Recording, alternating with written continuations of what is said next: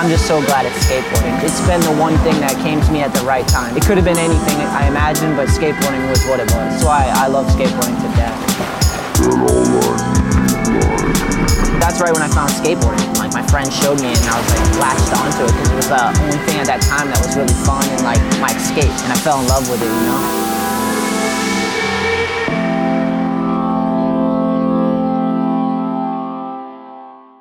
Oh, hell yeah. There we go. All right. So I got it. Hell yeah, Hit the Ricky. button. I'm stoked. First, let me say, I'm stoked you're back, dude. I'm stoked. Last time was cool, but like we're back. Well, we're last time out. was for more of a reason. This is now what you normally do, right? Just funny, fucking fun skateboard shit. This is kind of what I wanted for sure. Yeah, you know? This is what you do. I see all your videos. This is kind of your theme. That was something I appreciate it, and that's the last we need to talk about it. But still, it's this is the funny, fun skateboard shit. And honestly, dude, when I wrote to you, I don't know if it was an interview with Chris Naracco back in the day, like 2012-ish, or your free lunch or whatever. But one of the things that I read or saw it was just kind of funny how we've connected in so many different ways. You know what I mean? But because, I grew up in a different time period than you, right? But everything you do is like happy, fun loving, funny shit. And I was always so serious, you know what I mean? Like the way skateboarding is just different. And when I see you, when I'm, especially when I'm going through all your videos and I'm going through your interviews and stuff like that, you know what I mean? Yeah. Our age gap definitely, you know what I mean? Like it contributes to all that. And when I started versus when you started, how the industry on the East Coast kind of was, you know what I'm saying? Kind of helped dictate a little bit how I was and became, and as well as how, who you were and who you became as well. And honestly, like, so my position is I grew up skating and just hearing about you and your generation and all you guys ripping in style. Like I was watching you guys like, whoa, these are the fucking dudes. Like I was probably in New Hampshire, like just learning flip tricks and you guys were already doing stuff, which is like, that's my angle of this, Yeah, it's crazy because there's people before me that I could say the same thing. Yeah. And even though some of the people that I might speak to, I might actually be a year or two older, which is even funnier. You know what I'm saying? Like I do. Looking up to some of these shut dudes and all those dudes from wherever, most of them from New York, New Jersey, and obviously Chef from DC. I mean, I might even be older. It's just, I started skating a little bit later and stuff like that. It's funny because I grew up in the woods, and dude, when I hear you say New Hampshire, I mean, my mother is from New Hampshire, and I know there's nothing in New Hampshire to skate, let alone there's nothing to skate in Medford, New Jersey in the woods. And I think that's funny because, that's how we started. But, obviously a lot of our influence comes from, a couple of years after when we started, and we started kind of diving into certain things. You know what I mean? Yeah. Maybe you go into it for your delve into like skateboarding and the industry and sponsors, and maybe go into that a little bit. You want me to just jump into all of that in one? Just give me like a general synopsis of like how your trajectory into the skateboard game. Just quick. You don't have to go into it. Yeah, no, for sure. Yeah. I mean, I grew up in South Jersey, and, skateboarding was in that next 10-year boom in 1985, Back to the Future and all that stuff. I got my first board on my birthday, which is in August of 85. But I mean, I played, I grew up in a very jockish neighborhood, right? Our town, everyone played sports. So I played sports every day, but I never did any school sports. All I did was Little League, like in 6th, 7th, 8th grade, maybe. I don't, you know what I mean? Yeah.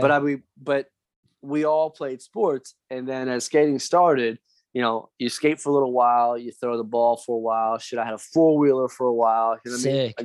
I grew up in the woods, so we did all kinds of things. And then it just kind of naturally just I don't know, took me. It just grabbed me and took me to a certain way. I mean, I rode bikes. I raced bikes for a little while too. And, and that was pretty big at that time. And in South Jersey, realistically, you couldn't get a skateboard through a skate shop. You got it through bike shops where I grew up. You know what I mean? Yeah. Or I guess you can call a mail order, but it was that way. And I'm pretty sure it probably was the same way for you up that way. You know Oh what I mean? yeah. But We have like one skate shop. It was like a mom and pop, and we would just go hang out there and whatever, and there's still some of those around here. You'll see like a bike shop and they just have a few boards or something, There's not yeah, just zoomies lingering. everywhere. Yeah. No, but same thing. Again, you started Same a different time period. You know what I mean?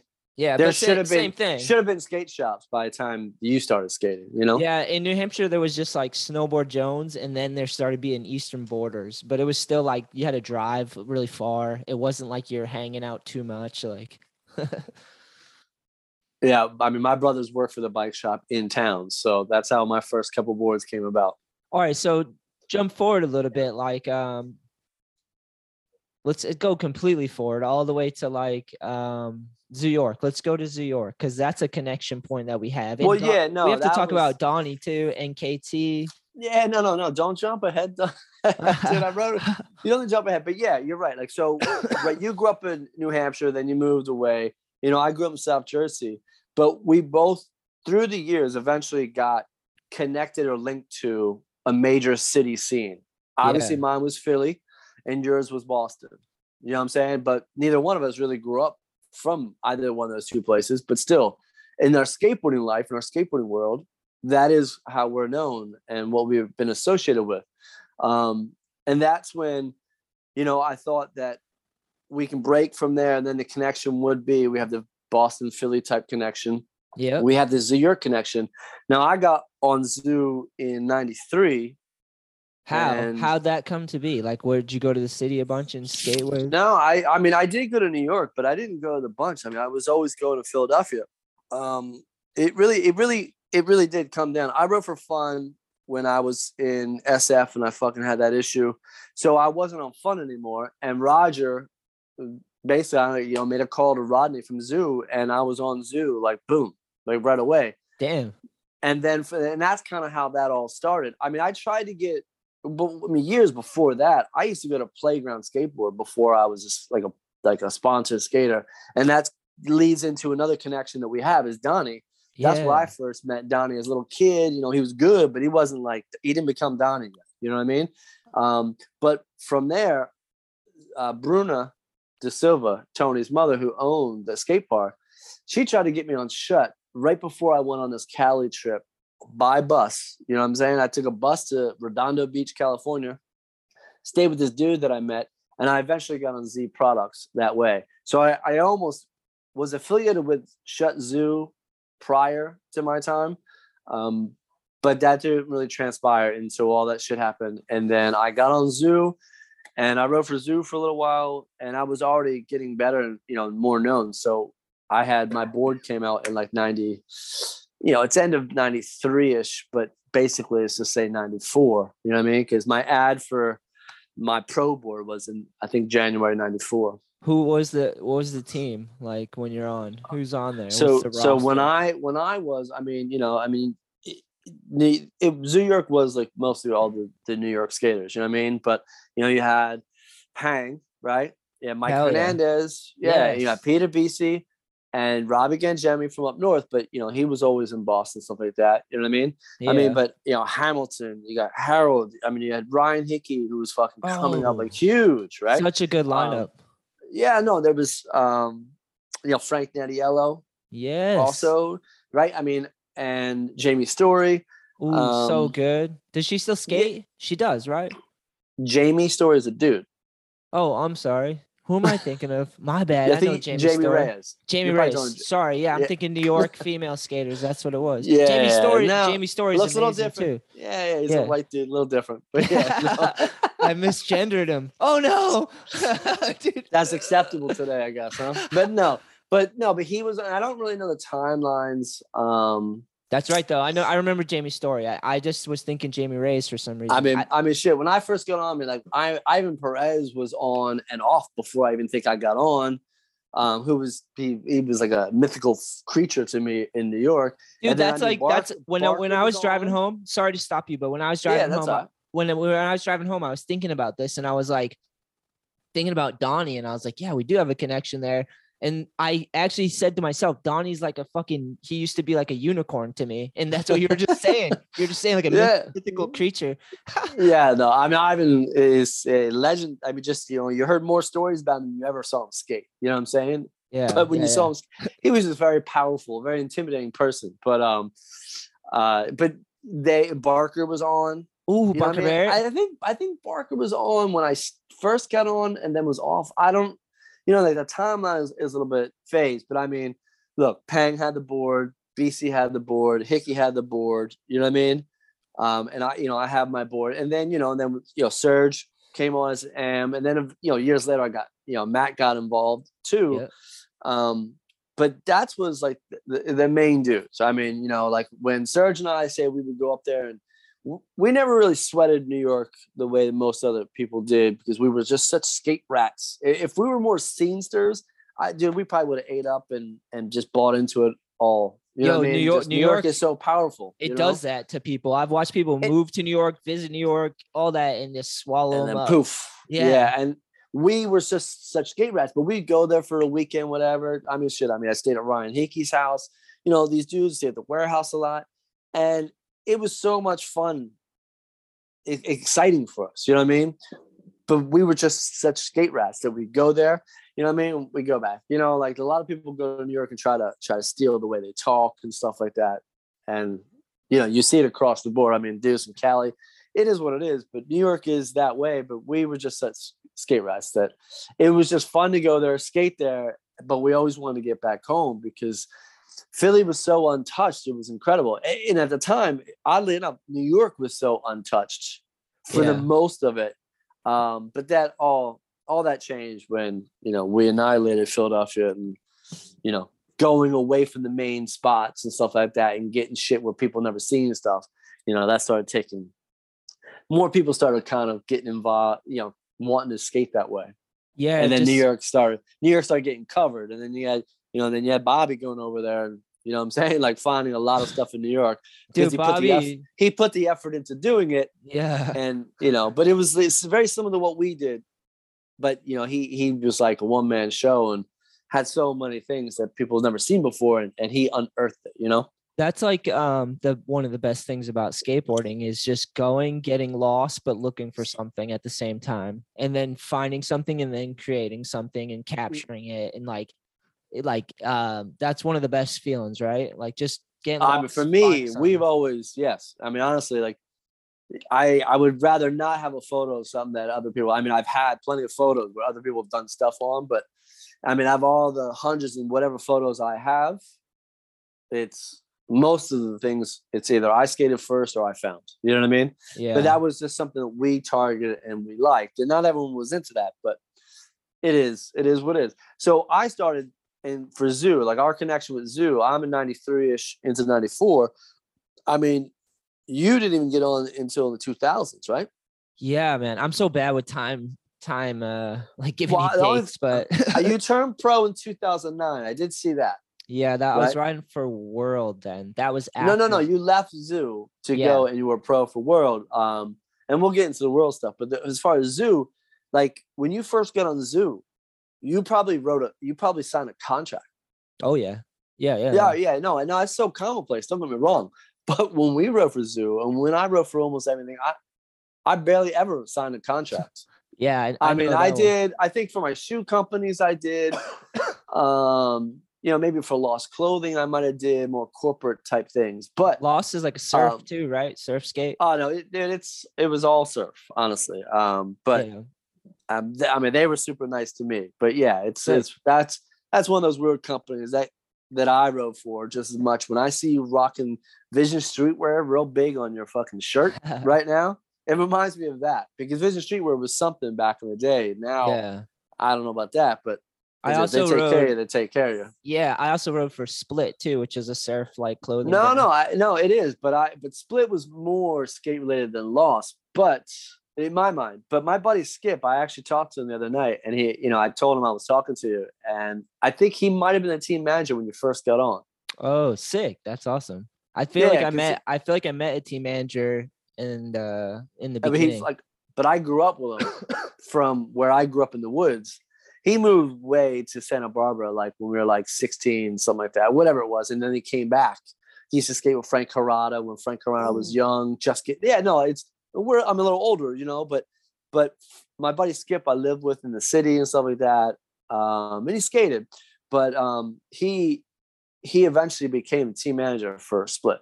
Oh, sick. And I don't even know. Frank Harada is so good too, by the way. Remember how good that dude was? I haven't seen footage in a while, but yeah, I mean, he probably doesn't skate as much as I do. You know what I mean? Like, he's not probably out skating all the time. You know what I mean? But he was like, he's a short too, but I don't know. My buddy Skip always said I reminded of him when he went out there. You know what I mean? Which, I don't know. I'm much taller, but I guess it's the way that we went about skating. Yeah. Is what he maybe thought about. But yeah, because you just mentioned Split, I thought you did right for Split. And I'm almost positive he was the team manager when you first got on.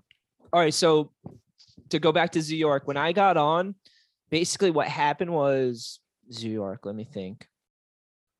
So my friend Seamus was the team manager. Yeah. He started through Phiborough with us, with me, Westgate, Susky, and we all just came from New England. We were like the Zoo England crew, because we came up we from were Mass. Zoo Jersey. Not coming to yeah, for sure. So then I got on Zoo with Susky. We were all riding for Westgate? Birdhouse. Yeah, we were all riding for Birdhouse, and Seamus kind of moved us from Phiborough to Birdhouse to Zoo York together, and just worked out deals. Kind of how what's his face Sal moved some of the aesthetics team over to Zoo. Yeah, exactly. So that was the next level of changeover. Yeah. And then when we got on Zoo, it was like KT, Kevin was there, Forrest, Kirby, Eli, Zared. Was Kenny Hughes still on it? Oh, I wish, dude. I grew up watching that dude. Yeah, he's one of my 180s, so good, dude. Nah, he's just one of my favorites. He's like, for a big man, he's like one of the smoothest skateboarders. Is he from Carolina, north or south? Yeah, I think he's from North Carolina. He's cool too. I never met him. Yeah, no, yes, Kenny's one of the best people. That's awesome to hear. He's up to the level of like when we talk about Donnie, the esteem that I have. Kenny's the same. He's amazing. That lineup on the Element. I mean, now Westgate and Zara were on at the same time, right? Yeah, and they fought each other, sort of. Well, because like local talent, like from your up north, and battles from up there came down. Just like I love telling this story because it's so childish. It was like Zared was basically running the show at Zoo on some level, like he was the youngest dude just jumping down Hollywood 16 and it's putting out before Chaz Ortiz. Yeah. No, of course. Brought Chaz in as a buffer, because Zared's just a monster, Zared's one. I mean, he's one of the best people ever. I mean, he's one of the best skateboarders ever. Really, dude, fully. And at his peak, it was amazing. And so he's just running it, just doing he's just outworking everyone because he's young and just dumb and full of cum. No, but he was a dude who was just skateboarding and just always skateboarding, and that's all he did, right? Yeah, and he's from Massachusetts too. He's from I know. He's up in the Cod area, right? Yeah. So Zared's just like a monster, killing it, having the time of his life, and he's traveling the world riding for Zoo. And then we come on, and Westgate's kind of like the young dude, but he's on the same thing as Zared. Just they got big sponsors, they can land anything. People love them. So I can't remember what happened, but we were just out one night after drinking and shit, and they just got into a wrestling choking match in front of everybody. I remember the America team and it started as one of those things where it was playful, but then it got serious. And serious, right? Yeah, and they kind of fought each other. I remember a little pride got involved. Yeah, clash of the egos. It was awesome. I remember going in what the fuck are you guys doing? That's funny because they're both fucking awesome dudes and they're both amazing skateboarders. They love each other. They love each other. It's ridiculous how good some of the people come from clusters of areas throughout the country. You know what? You stood out to me as one of those people when I was growing up because in the Northeast and so even down to Florida, it wasn't like California and stuff. You just have onslaught of people out there. Out here was pockets and clusters of people that met and built scenes and you could tell who was doing it, Yeah, from me watching the videos, it was all about skating for, our time period. We didn't really think about money and, foolishly and whatnot, but still, it was really it was all about skating. And for us specifically, we were so more jazzed to promote skating in Philadelphia than any sponsor that I had. Like I was Zoo, right? But I could have rode the way that we did it. I probably could have rode for any other company, because what we did is what we did on our own, for ourselves, for our own scene, and expanded obviously from Philly down the coast. But I could have rode for, Black Label, a company that I sent a sponsor tape like in like 1992. You know what I mean? Yeah. I could have rode for anybody. We still probably would have, Matt rode for Acme, which wasn't really anything for us over here on the East Coast. And then when I rode for Z, I mean, most of my friends like either made fun of me or laughed at me, like, dude, what the fuck are you doing? I'm like, dude, they take care of me. What am I going to do? I'm skating. You know what I mean? Yeah. But it's not like Z did anything on the East Coast. Like, sales weren't booming on the East Coast, just like, when Matt rode for Acme and stuff like that. So it would have made no difference what company we would have rode of. And it's just a different time period. And for when I started to you, and for how you're starting, when you started, I mean, there was a lot of things already going on. You know what I mean? Like there was already a scenes going on, and you didn't spend your time. But you guys built that stuff, because like seriously, the fuel of watching you guys trailblaze with photos and videos and just like the demos and everything you guys did, like that helped lay the seed in popularity and people's interest in building brands and sponsors and all that stuff on this side. Yeah, no, helped Rodney, me. Yeah. No, seriously, you're like a go-getter. I don't know how many videos you got. All I need. It's like all you got is all I need videos all over the place. You know what I mean? Yeah. It's like you put the work and you put the effort into it. But you see that you have the opportunity to do so. That we didn't have that. We wanted that so badly. And we were just some of the first ones. But really, I mean, I've Rodney and those dudes in the early Shut days. That's what they wanted too. You know what I'm saying? And it was even harder just a couple years before when we started having like these ways of thoughts. You know what I mean? It really is just like, why do I got to move? I don't want to move out there. Like, if I move away, then who else is going to terrorize fucking Philadelphia? Like, we got it. It was so open season. I mean, we have so many things in between Matt, Serge, Freddie, right? Fisher, I mean, most of it, Mizzou. I mean, there's a lot of us that we trekked all through the city for the sole reason of finding something new.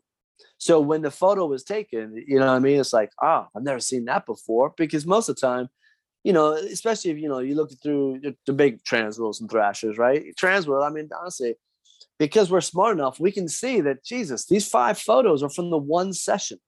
Yeah. 5 different dudes with the fucking same thing, doing different tricks, but you're like, holy shit, that's like the same session. It's like, I don't want to see that. I don't want to see the same spot every 5th page. You know what I mean? There was like a point where people just like didn't care about that. They were just like shooting the session, and it was like totally like that. You could tell in the magazine, you're like, yeah, they're all just hanging out and they're just shooting photos from one day.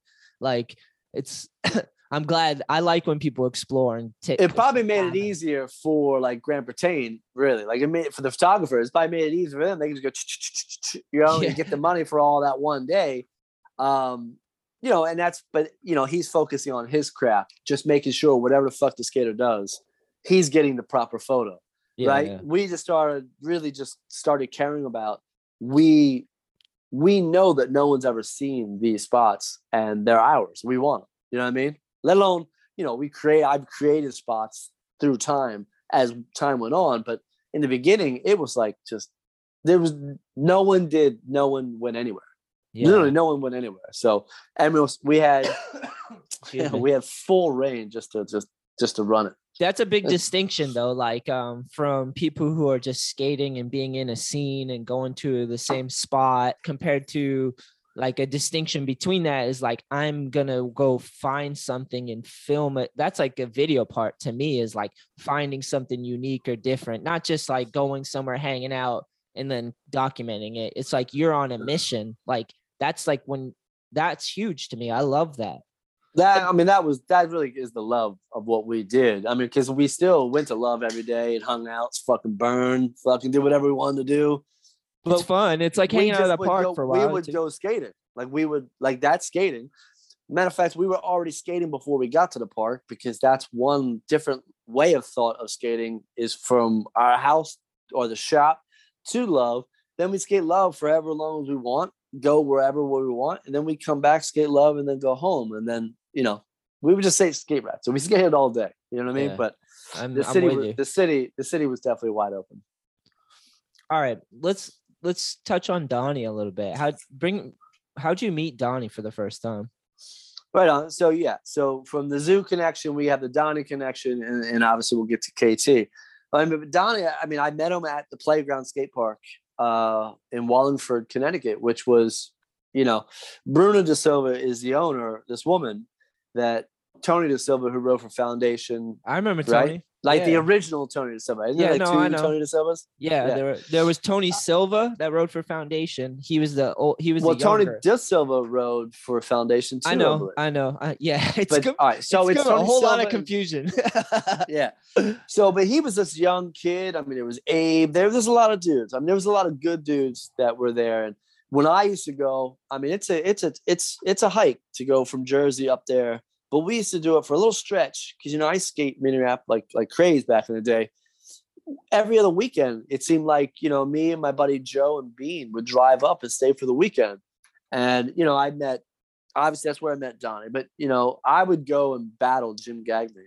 Like every time I was there, we battled because we were like, we could skate very similar. But I mean, every time he went to the spine, I mean, he took me out. Like he's nice on a spine, dude. Yeah, he do his 360s over the spine. I'm like, all right, dude. Yeah, good for you, man. You know, but we always would just burn and just skate. These were fun times on that level. You know what I mean? But Donnie, you know, was doing nice backside tees, but he wasn't Donnie yet. Like the way that you know Donnie and what Donnie has shown and displayed his life, he didn't start doing that yet. Like he wasn't a unicorn. Yeah, he wasn't. I mean, he was a good skater. He was smooth, but he was just young, and he just wasn't aggressive, and he just wasn't just the flair that Donnie became, right? Yeah. And obviously, look, when he came, you know, we helped him with his little fucking street edge when he adopted Philadelphia for this little bit of years. You know what I'm saying? But that's how I met him. And then when I rode for New Deal, I mean, look, he would element and I rode for New Deal. Some of the trips we'd go on, I mean, he would be my roommate to wherever. You know what I mean? But, you know, he would stay at my house when Skip and I lived in Philly. He would stay there for a long ass time. You know, and just when Dan started wanting to film all these things, because I don't think that Donnie was. I'm not sure if Donnie was in Eastern Exposure 2 that much. If he was, it probably was like a contest or like a little segment, like at Kendall Park roller rink or something like that. You know what I mean? Yeah, I remember the Shred for Mike's in the roller rinks. Those were sick. Yeah, no, those were not. Those were actually like at this big fucking center. I went to the first one. I think I was in Australia the second time.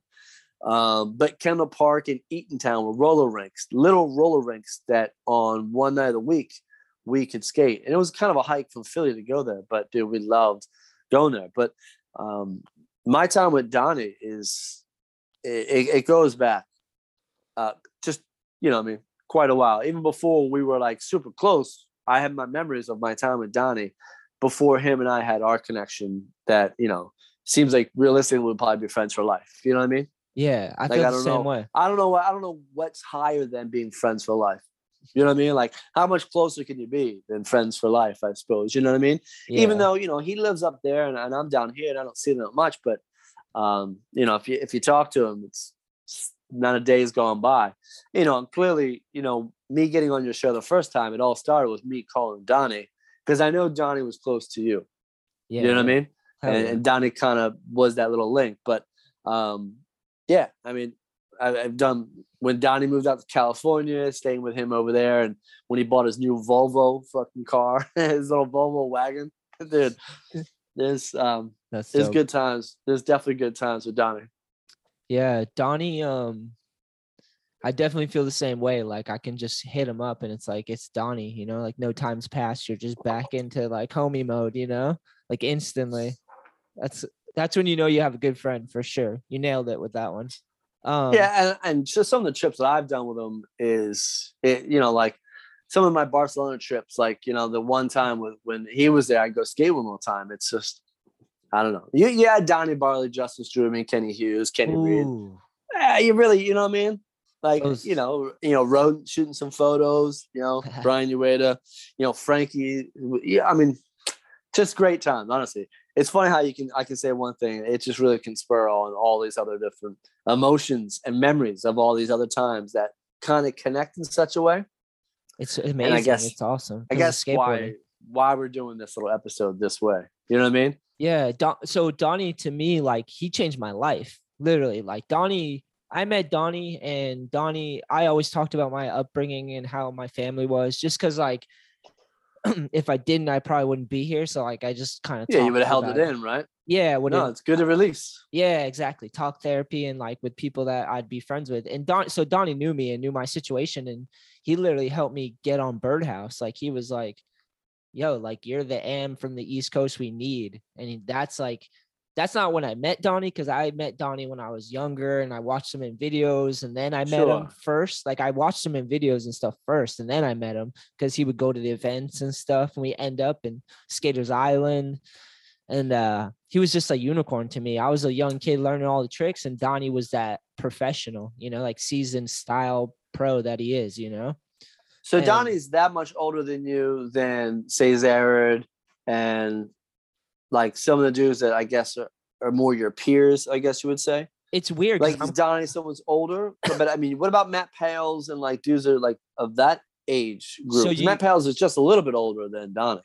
Yeah, so you got that generation is one above me. Like, I'm like you in a sense that I was watching dudes and kind of fanning out on them, and they were like maybe younger than me. When I got into like media and all the stuff with skateboarding. No, when you started getting good to the point where dudes now want you on the team. Yeah. I just skateboarding is still like high school. It kind of, you know what I mean? Like, people can hook up homies, but people hook up dudes who. Donnie recognized talent. So obviously you were fucking ripping. And Donnie was like, dude, you'd be a great asset. You know what I mean? Yeah. You skated everything too. You skated everything too. So you definitely had no problem fitting in with the Birdhouse bill. You know what I mean? Yeah. Like, most of those dudes can skate everything. It's funny because you were saying earlier how like a lot of my videos are just fun, and like there's a lot of vlogs and stuff. And there was a time when I was very serious, and it was those Birdhouse, Fibro, Birdhouse, Zoo York was like when I was like video part driven and like serious about sponsors and trying to travel and like paying my bills, basically, more importantly, like all those things were perks. But I was like, I just need to skate my ass off and create enough energy and movement to be able to pay my bills and get a sponsor so I can keep skating and like live, but Donnie like sent me a lifeline, you know what I mean? Like, got me on Birdhouse just off of his word and like a sponsor me tape. Like, I was skating my ass off for sure. Like, I bet you were Nollie Crook down Brea 12, and like I did a bunch of shit like right in that beginning part that I was like, but it was all because Donnie just like knew my story, and I was skating my ass off, and he just he put the faith in you, and he's basically taking, if you didn't work out, he takes the hit, but he didn't have to worry about that. You know what I mean? Like, you were a skate rat. He knows what skating is. You know what I mean? And then, not to lick his nuts too much, so I'll talk about when he was on Zoo. When he was on Zoo, he was a nightmare because he was like king at Zoo, and he was always the last dude to the van, and he'd come out with like, we'd all be hungry in the van waiting, and he'd come out with like a plate because he ordered room service, and he held us all up. He brings a fork and a fucking cup with plastic over it so it doesn't spill. So he's like in the van, like, what the and this is contract time, Zoo York. Yeah. So you're getting paid money, right? Yeah. Everyone's getting paid. Because I mean, dude, me getting $1,000 a month and getting 200 per check every fucking, every 5 days. Yeah, I'm not ordering room service. Yeah. No, but that's that time period. Yeah, no, I know he was to fast forward, yeah. They put him on. And then didn't, after he even not row from a while, then he became like a team manager, then he did some other stuff for him? Possibly. He's been, I think he came back. He's had a long career. Totally. And he's still like doing stuff with Element like that too now. Oh no, I know. Yeah. No, for sure. That one of the photos that I sent to you, right? Yeah. When him and I, like with my kids, we took some boards too, where he was like, if you brought a blank board, they would cut it. Like, he and some dudes from Element, whatever, they came to the shops, and this was at Nocturnal, I believe, right? And he cut out cruiser boards for us, and they had these generic shitty fucking wheels and trucks that they had mass quantities of that they would attach to the boards. They'd give it away, right? That photo. Yeah, exactly. That photo that I sent to you, that's actually in the back of the shop from that day. Wow, that's sick. Because I mean, my kids haven't met, they haven't met Donnie all that much. You know what I'm saying? Just because I mean, I didn't start having kids so years later when he was already living in California. I got a question for you. When did you, this is like a life one, not really a skate one, but like when did you feel comfortable, or did you feel comfortable having a kid, your first kid, and if you did, like financially or just like well, yeah. mental, well, I'll tell you what. I mean, anything financially in my life is nothing's okay whatsoever. It is what it is. But I mean, I had my first child when I was 30.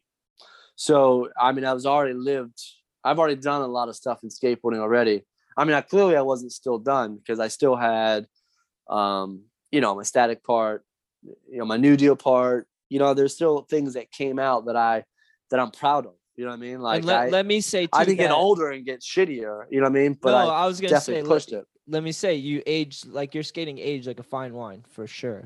Thank you. For real. But as I didn't really, we didn't.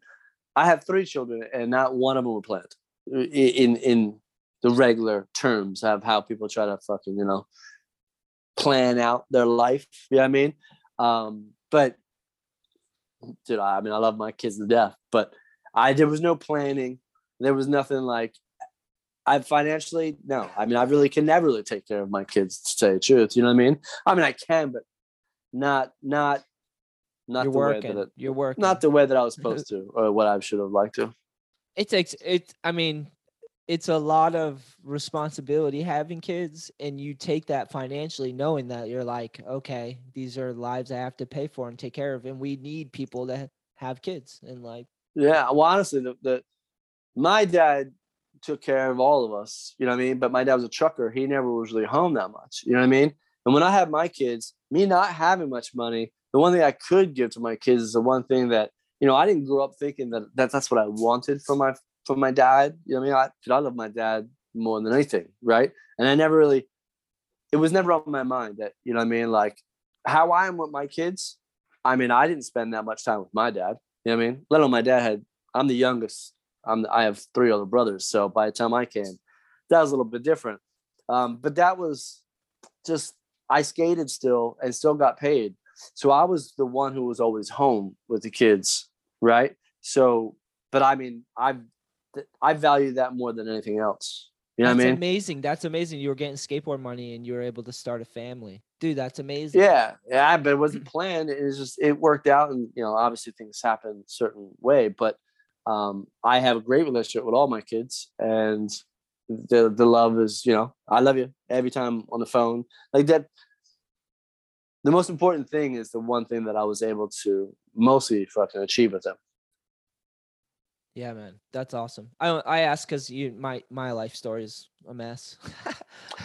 But I mean, you turn it around. I mean, I don't want to say you turn it around because I don't really know you or I've read anything about you or saw any video clips of you being like, just like a derelict. You know what I'm saying? Like, so you know what I mean? No. Like there was no turnaround, but maybe in your own sense, there is a turnaround because you were mentally a certain way, having to deal with how you grew up and then how you kind of came out of everything. So maybe turnaround might be a term that you could use yourself, but like for me or anybody else, I never saw anything that was like you were a fucking mess. You know what I mean? Like there's definitely plenty of skateboarders we know that fuck, dude, they're a mess. Good for them that they turned it around, right? Yeah. But just in that vein, I appreciate I'm that. sure it was tough, dude. I'm sure it was tough, but you know what I mean? Like, it's funny because a lot of things when I talk to like my buddy Skip or, if I bring your name, like there's no one has anything bad. And that's funny because honestly, that's true. No one's ever said anything bad, but dude, I went on and I went through your name, looking at your photos, your videos and all this jazz, right? To be prepared. So when I talk about like some of the things that you've done that I liked or that hit me a certain way, Now I'm used to it because people want to hate on me, and that's fine. It doesn't bother me. But you're like Goofy Two Nuts, like really in a weird way. Like you have fun all the time. Everything I watch you're like always having fun. Like you and Andrew Cannon having fucking fun, but just bullshitting back and forth, right? But I guess on this one thing, someone called you out on Nice. on the Slap message board, right? Always they called you a lunatic. The dude called you a lunatic. Excuse me. I don't even know. And I don't even know where I couldn't even get where the reference was from. But not that we have to go into that. No, it's just funny let's.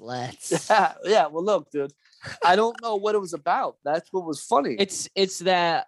Thank you for all that too, Ricky. I appreciate that. That's like real validating, man. I try really hard not to be an asshole. It's real skateboarding, man. Look, I don't care what people really think, because I'm a skateboarder. And look, when I watch you, you know what I mean? Like I have to get over you wearing those high socks sometimes, right? But I mean, when I watch you skating, like you're skating, like I watch you what you're doing. You know what I mean? Like you know, you're much younger than I. I feel that I'm too cool, which is a negative aspect on me, that I could never do that, right? I think you're pretty cool. I've skated in shorts before, but dude, sometimes you have shorts with the long socks, and I swear there's one clip you have these black shorts that are cut off pants, and you have black socks that are so high close to your knee that doesn't even look like you're wearing shorts and socks. It looks like you're wearing pants that are cut off. I like Jason Dill. I like Jason Dill. It's like I liked there was like a phase where I was into Dill or something, dude. Yeah, I did. Many people do it. I'm just saying, like, dude, that's just what's just funny. It's just different. We come from different eras and just how we view skateboarding. But in the end, really what we all really care about is skateboarding. You know what I mean? Yeah, and that's the truth, Ricky. Like, I think that's a connection we have, is that the way I grew up, it forced me not to give a fuck about politics and skateboarding or being famous, or like everything I've ever done for skateboarding, like, or like anything I ever pursued skateboarding for was so I could keep skateboarding. I had like, from watching all the videos and seeing what could be done and like being enamored with that, I wanted to like be able to push myself and see what I could actually do on my board. And then once I knew keep on progressing. It's insane. Yeah. Really. So that's what's driven me, like, to even work. Cause I know like anything you do in life, it's work. And like, sometimes you get paid what you deserve and sometimes you don't.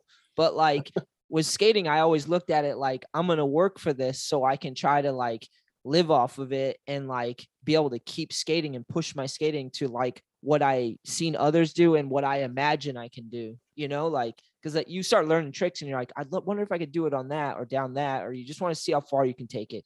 I remember just being a little kid, like, I don't want to go to school. I don't have any other goals or ambitions besides just skating. Like, I just want to indulge in this. This was my therapy and this thing saved me.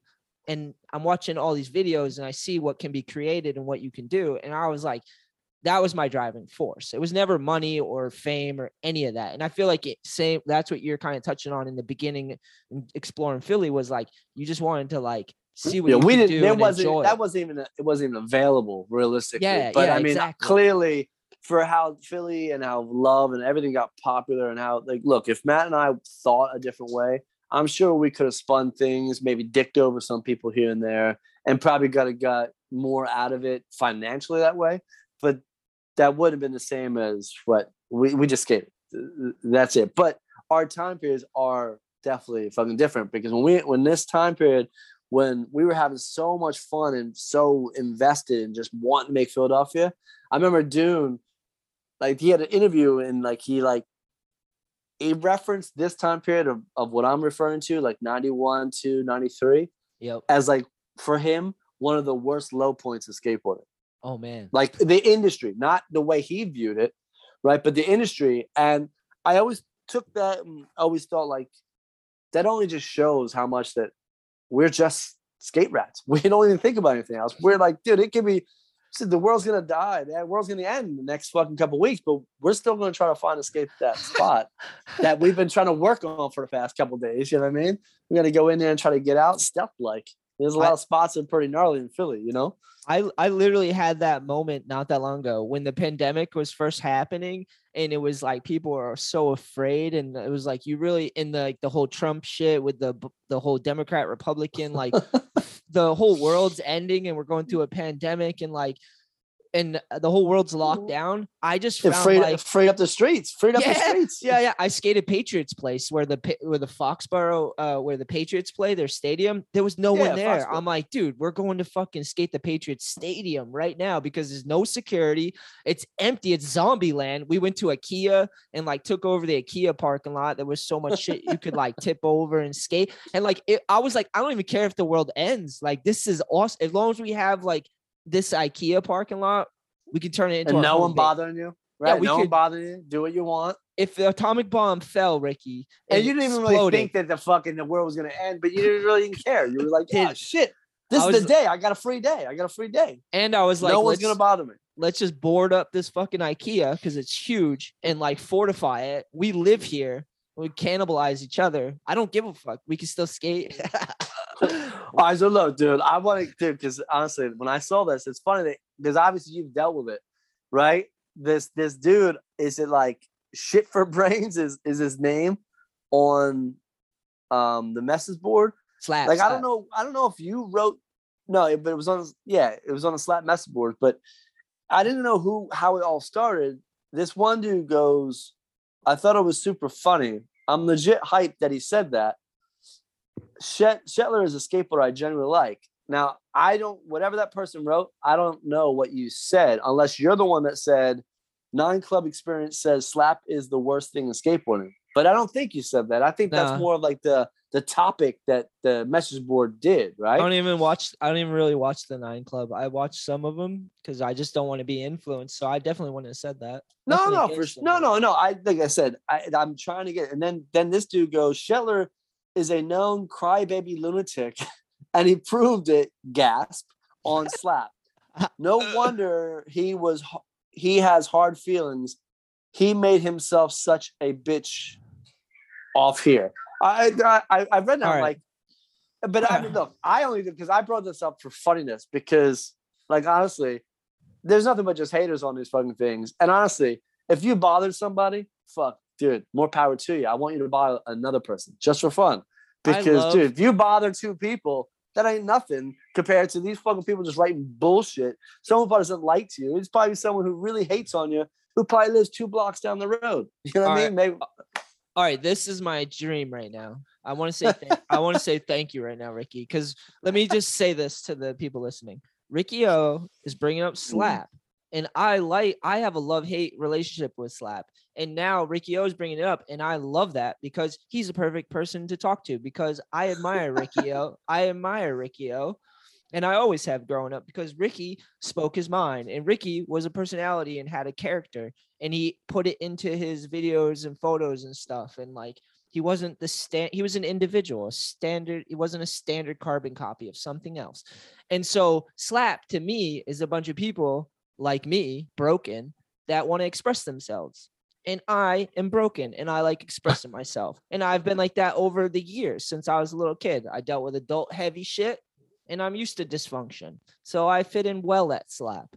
And but Slap the way it is now wasn't always the way it was. I don't really, I'm not heavy. There was a little bit more integrity in the beginning years of Slap message boards until everything changed. But yeah, it is what it is. So to me, my issue with Slap is once I came into Slap and I was beefing about Mike V because I had a grievance with Mike Vallely when I was growing up.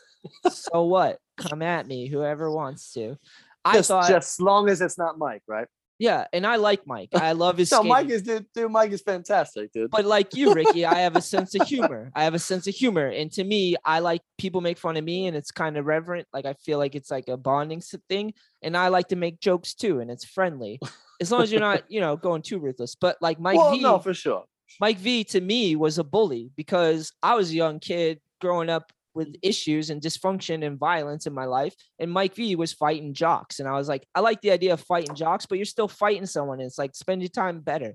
So like, to me, that was my first grievance on Slap was I wasn't fully on the Mike V train because I didn't grow up watching Mike V in his heyday. I grew up when he was doing like Driven and like driving around, and I admired it. I was like, dude, this guy's got a backbone, a personality. Like he loves skateboarding clearly. I mean, yeah, he's the epitome of a personality, man. I mean, he's a one. He's a one.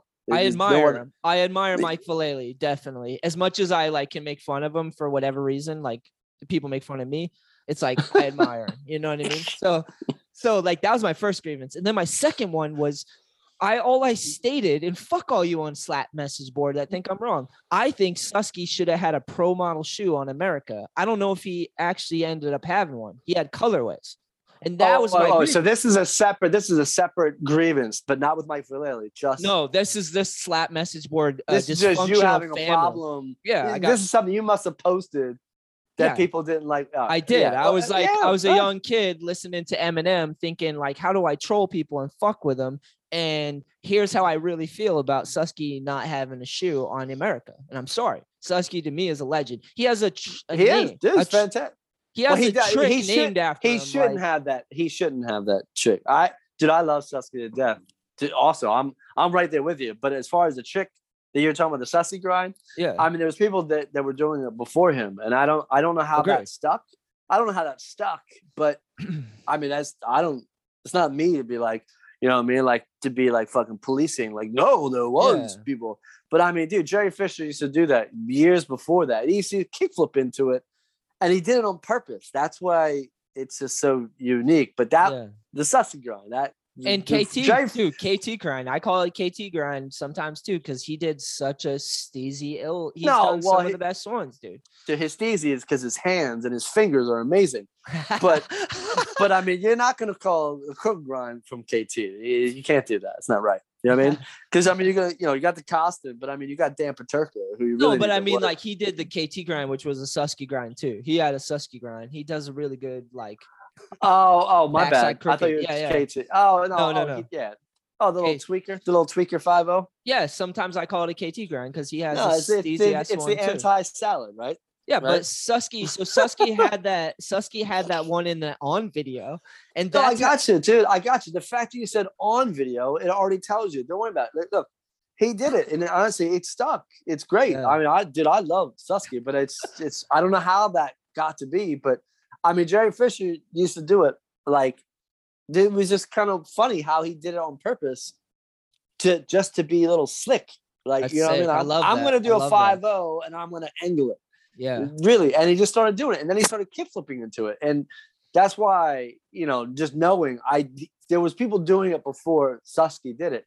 But it stuck. Like, it stuck. Yeah. And honestly, I don't mind calling it a Susky grind. You know what I mean? I'm not going to be like, Susky grind, but by the way, it's really called a Jerry Fisher, or who else wants to do it? Because I'm sure fucking Brian Lottie. Didn't Brian Lottie have a fucking ad doing it on like a little red curb? Yeah. So to me, I don't even care what people call it. Like I call it a Susky grind or a KT grind. But my grievance was that I think Susky should have had a pro shoe on America, and that's not a knock. That's not a knock on America or anyone. I'm just saying. He had a colorway. I thought it would have been sick if he had a pro shoe. I thought he earned a pro shoe. No, I thought it would have been sick too, really. But the thing is, the time period of when he had a color shoe, there's internal workings. But maybe that would have been that was the time period that's what the business model was giving people, just like Spitfire. They had like fucking bazillion fucking people, but they couldn't get everyone a wheel. You know what I'm saying? Yeah. I don't know if that's the reason. Because I mean, Don Brown, these guys, these are great human beings, dude. So, and that might have been a difference. It might not have been like he didn't deserve it or whatever, but it also could be a business thing too, where he definitely deserved it, but maybe his shoe, they already projected it wouldn't sell. And so why are you going to spend that money on doing the last and all this other stuff to do it? But I agree with you, but like, your grievance, as you call it, on a Slap message board by saying that he deserves a shoe and you were mad at America, man, you can go on all these message boards and there's going to be so many things of other skateboarders, right, young kids thinking that this dude deserves this, this, and this. So that's really not like this crazy thing. That it was just you expressing. But by you expressing that, someone obviously had a problem with it, and then you had to respond in a negative way to that. Of course, because I'm a fucking child, dude. Sure. So you didn't like that they didn't agree with you. I just was angry and probably depressed in my life, and I was like, I need some dysfunctional people on a message board to argue with me about something so trivial as Susky's pro shoe. That's why I love it. That's why I love it. On Mike V. That's a lot better than you ripping on Mike V. And I admire him. And honestly, you have to. You said it 10 times already. I got it. Yeah, you have to admire Mike V, but it's just best if you don't like Mike V. I probably suggest people don't write about Mike. You know what I mean? Like it's probably better just because he's from the East Coast. He's from New Jersey. Yeah, he's got attitude, and he's a hockey player. Fuck, hockey players love to fight. He's playing music still too. I think he was doing Tampa, right? Nah, dude, he's a unique dude. He's a unique dude. Like, honestly, there's not another. And clearly, again, Mike V asked me to ride for Bones Swiss Bearings, right? Sick. No, but just think about it. Like what I'm telling you is like when he called me for that, I'm like, holy shit, thanks, Mike. Like you're not gonna say no to Mike, especially it's only Bearings, but still, you're not gonna say no. You know what I mean? And he's wrote such great things, but he's look. I mean, I can make fun of Mike as much as anybody else. I think, like for me, I hated anybody who actually grabbed their board. When you skate street, right? I don't want to see you do a melancholy going down the street. You know what I mean? Like I would rather not have you do that. Fair enough. Mike at the time grabbed his board a lot, but he was from a different time period than I. But that's like when you say like we can make fun of anybody. Yeah, you know what? We can. Right? Me and Mike know how we feel about each other, and it is what it is. But that's if I was gonna make fun of Mike, that's the only thing I would be like, dude, yeah, you grabbed your board a little bit too much. But other than that, you know what I mean? Like, and I mean, a spoken word, shit, that's some ballsy shit to do.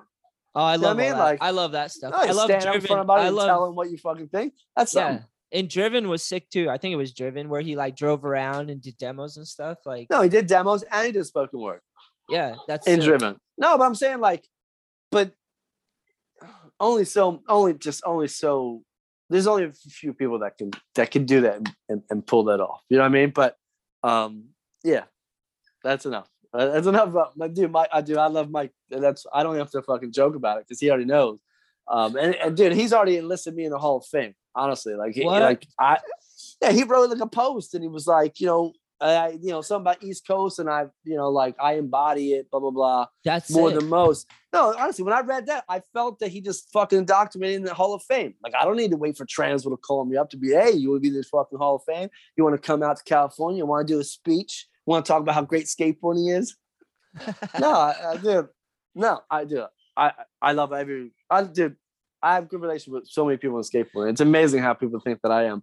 But Mike, when he wrote that, honestly, when I was like, holy shit, I actually didn't even write to Mike after that because I'm like, I don't know what the fuck is that. You know what? That is fucking pristine. What am I going to ruin it? What am I going to say something to ruin it? No. Yeah. And let me Mike say, Vallely is a time period. Mike Vallely is he's incredible. Honestly. When what we did in Philly, because we didn't want to move away from we didn't have to want to move to California. There's only one person I thought that could have done what we did and had the impact and the leg to stand on to do it was Mike V. But Mike V is before me, and he didn't have the thoughts that way that we did, nor did he skate Philadelphia, which actually helped conjure those thoughts. But how powerful of a person he was, right? I mean, dude, he's in a photo as a young kid with Gons and Natus poking his head, whatever. You know what I mean? Like that one Life's a Beat, whatever ad it was. I mean, that's just like, that's history in skateboarding, honestly. And coming from the East Coast, there's really who else before that is like that. Dude, I know Markovich is from Florida. I know Mullins from Florida, and McGill's from Florida, that's ridiculous. I even said that, but still, you know what I mean? Like who really cares? But Mike V, for what we believed in, what we thought moving forward, Mike V would have been the only other person I thought that really could have done it. Really could have been like, I don't want to move to California, right? But he wasn't in that position to do so. You know what I mean? But yeah. Mike, different time period. Mike V is Mike V to us. You know what I mean? I think we figured it out and solved it. I make fun of people sometimes when they're bigger than life because it's like no one's bigger than skateboarding. That's to me. Like I made fun of Nyjah too, and people got mad at me. I'm like, I made fun of his shorts. So what? Like, you know what's crazy, dude? He's probably laughing at it. He's laughing he's at the bank teller. You know what I'm saying? He's sitting there like watching all that money. He's like, yo, roll out that fucking gold. Anthony Shetler is making fun of my shorts. hey, Anthony, you want one of these gold bars? You're like, he doesn't give a shit. But the funny you say that, because honestly, what's insane, you wear shorts, and I'm making fun of you wear regular shorts. I'm actually amazed. There's no other person that I think that can pull off those shorts that he does. I think that's incredible. Nyjah in gold shorts is the best thing I've heard in a long time. Nyjah in gold shorts, Ricky, if you wore those shorts, I would only focus on the shorts and not your skating. When Nyjah skates with those crazy shorts, I still only focus on his skating. Who can pull that off? 95% of all skateboarders can't pull it off. And I don't know how he did, but he's doing it. He looks fucking fine. He looks fine. I have to say he's in that fucking... He didn't win the Olympics. He didn't get top. Did he get top 3? He didn't. I don't think he did. He didn't. Oh, dude. He did. He sleeps on gold bars, man. Like, you're like, gold bars. Hey, I mean, look, dude, him getting out of the car, going across the street and doing that 50-50. Do you know how fucking gay that was, dude? Honestly, that was so lame. I couldn't believe it. But oh man, it is bad. He did it. What was it? Like, wasn't it like a Lamborghini? Like a Lamborghini ollies up the curb and then 50-50s down like this fucking long ass rail. It was like cringe. It was so cheesy. It was so cheesy. But I mean, his upbringing was a little bit different. He had pesky fucking parents involved and stuff like that. But dude, he's incredible. He doesn't make me want to go skateboarding. He's like day one. Like, he's pretty too good. Like, he's too good. It's unrelatable. Even day one can't wear those fucking shorts and get away with it. He could. Nowadays, he could. No, he can't. Dude, he can't. If Jaw's doing it, day one could definitely do it. Nobody can do it. Jaw's the only no one can do it. And Jaws did it. He goes down 50 downstairs. He doesn't do it every time. He's gonna fall a couple times. He's got bloody ass knees with these fucking short shorts. And then we're gonna and then you think I'm gonna care that he fucking ollies 70 stairs? I'm like, damn, look at his fucking knees, dude. That's fucking dude. And he dared wear those Nyjah shorts. That's incredible. Honestly, that's what they're called. They're called the Nyjah shorts. And no one actually should ever do it. I'm actually amazed that he got away with it. But dude, like, he's in that commercial for fucking whatever, the football bullshit. He does the fucking backside tailside with the LA fucking Rams jersey. Yeah. Dude, in those shorts. Those shorts.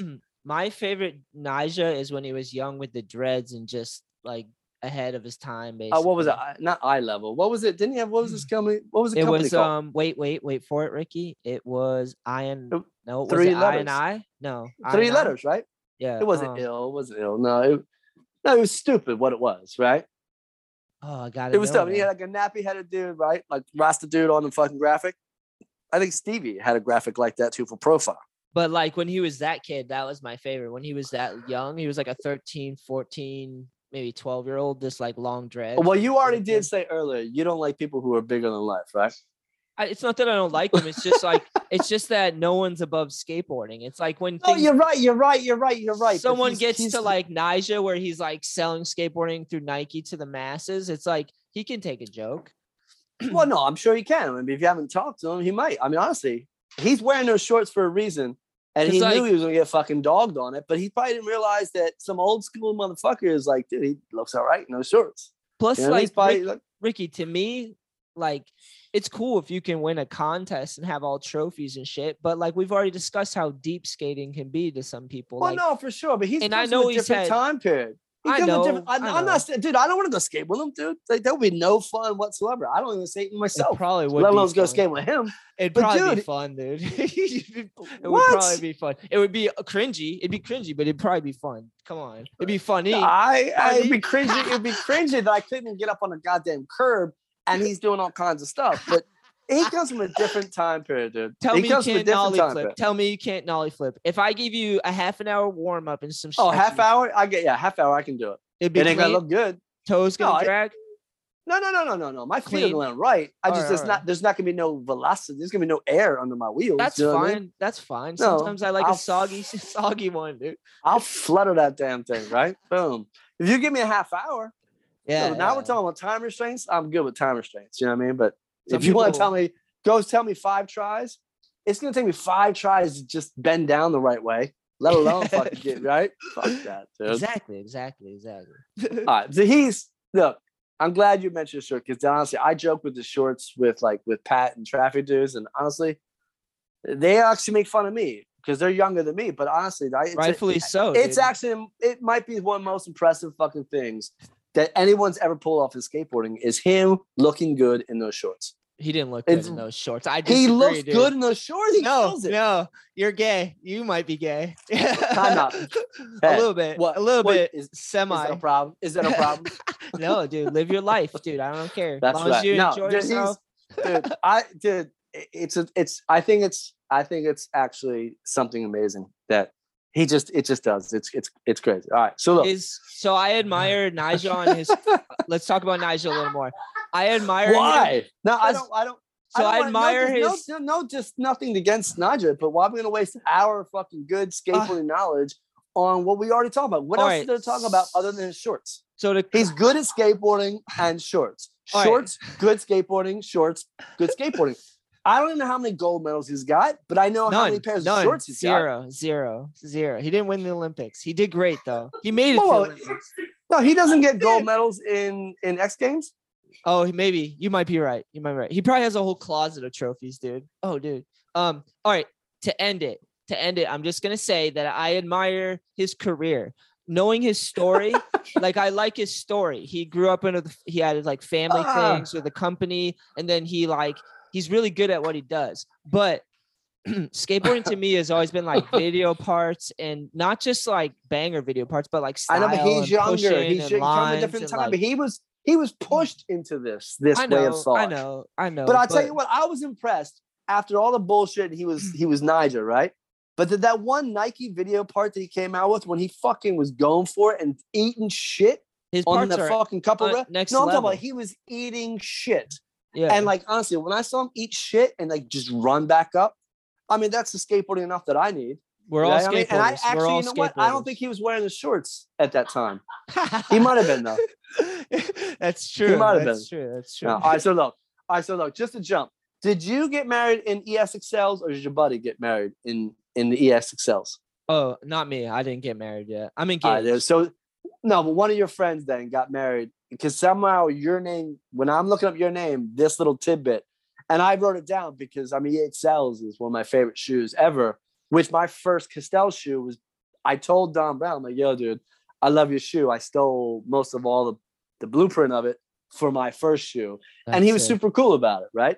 But all right. So I guess it really doesn't make shit of a difference if it wasn't for you. But one of your buddies got married in ESXLs for sure. All right. So that's most likely because we ran the Excels because those shoes are epic. And then that brings me to Castell because I had such a boost as a kid from Castell because I sent them a sponsor me tape because I was watching you guys and they wrote me a handwritten letter being like, this is sick. Like, keep going, basically, but like they responded to me with a Did it have a name? Did it have a name to it? Because I mean, look, the people who own Castell own Ezekiel, right? Yeah. And Vinny and the dudes who owned it, they were very like your church going, right? I like religion. I'm not religious, but I've taken a lot from religion in my life. No, for sure. But there's certain things that I've read, I've seen. Like, look, my girl's like that. They're all good. You know what I'm saying? But religions help me, but I'm not subscribing to anything. I just I've taken the ideas in. Some's other, but like those dudes who owned all that, a lot of them were like that, and they were very, very nice. Yeah, I know. They're very, very considerate, very polite. So you getting that letter doesn't seem surprising. You know what I mean? And it made a huge difference, and that's where religion. Maybe if it was influenced by religion, that's another. I don't know if it is. It seems a wonder. You know what I mean? Like they were kind. They were nice people. Yeah, they had good ethics. They like thought about me as a person and sent me that letter, and that gave me such a boost because I was like really stoked on the footage I sent them, and like they must have been able to tell I was really trying. Yeah, for sure. And it didn't last that long anyways, you know what I mean? But it was cool. You know what I mean? Yeah. A couple years. How'd that start, or how did you get involved with that one? They called the shop, I think. They called Sub-Zero and stuff like that. And I was going back and forth with some other ones. And then, they offered me the deal to get a shoe eventually. And and it's crazy because if you look at it, and I believe I actually I've messaged with Alfonso Rolls, not much, you know what I'm saying? But I bought a shirt off of him for the thing he's got going on. And I've gone back to him he's very lovely. He's a very nice dude, and amazing how amazing he was as a skateboarder back in the day too was. You know what I mean?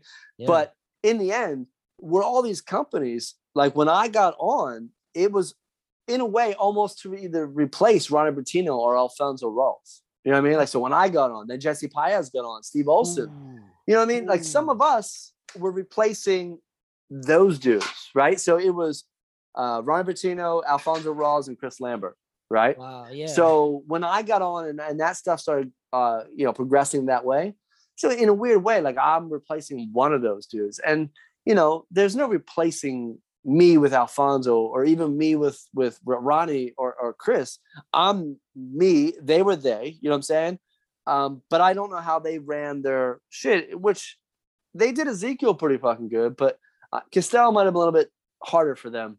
And eventually maybe that why their demise came about. You know what I mean? Like my demise came about when I got in trouble in Australia for the most part, but they were already on the way out realistically, because I was rocking the shoes that I was riding in my Australia were my prototypes for my third model that was supposed to come out, that I was super stoked on more than the other ones, but that never came out because of the company went, they did whatever they did.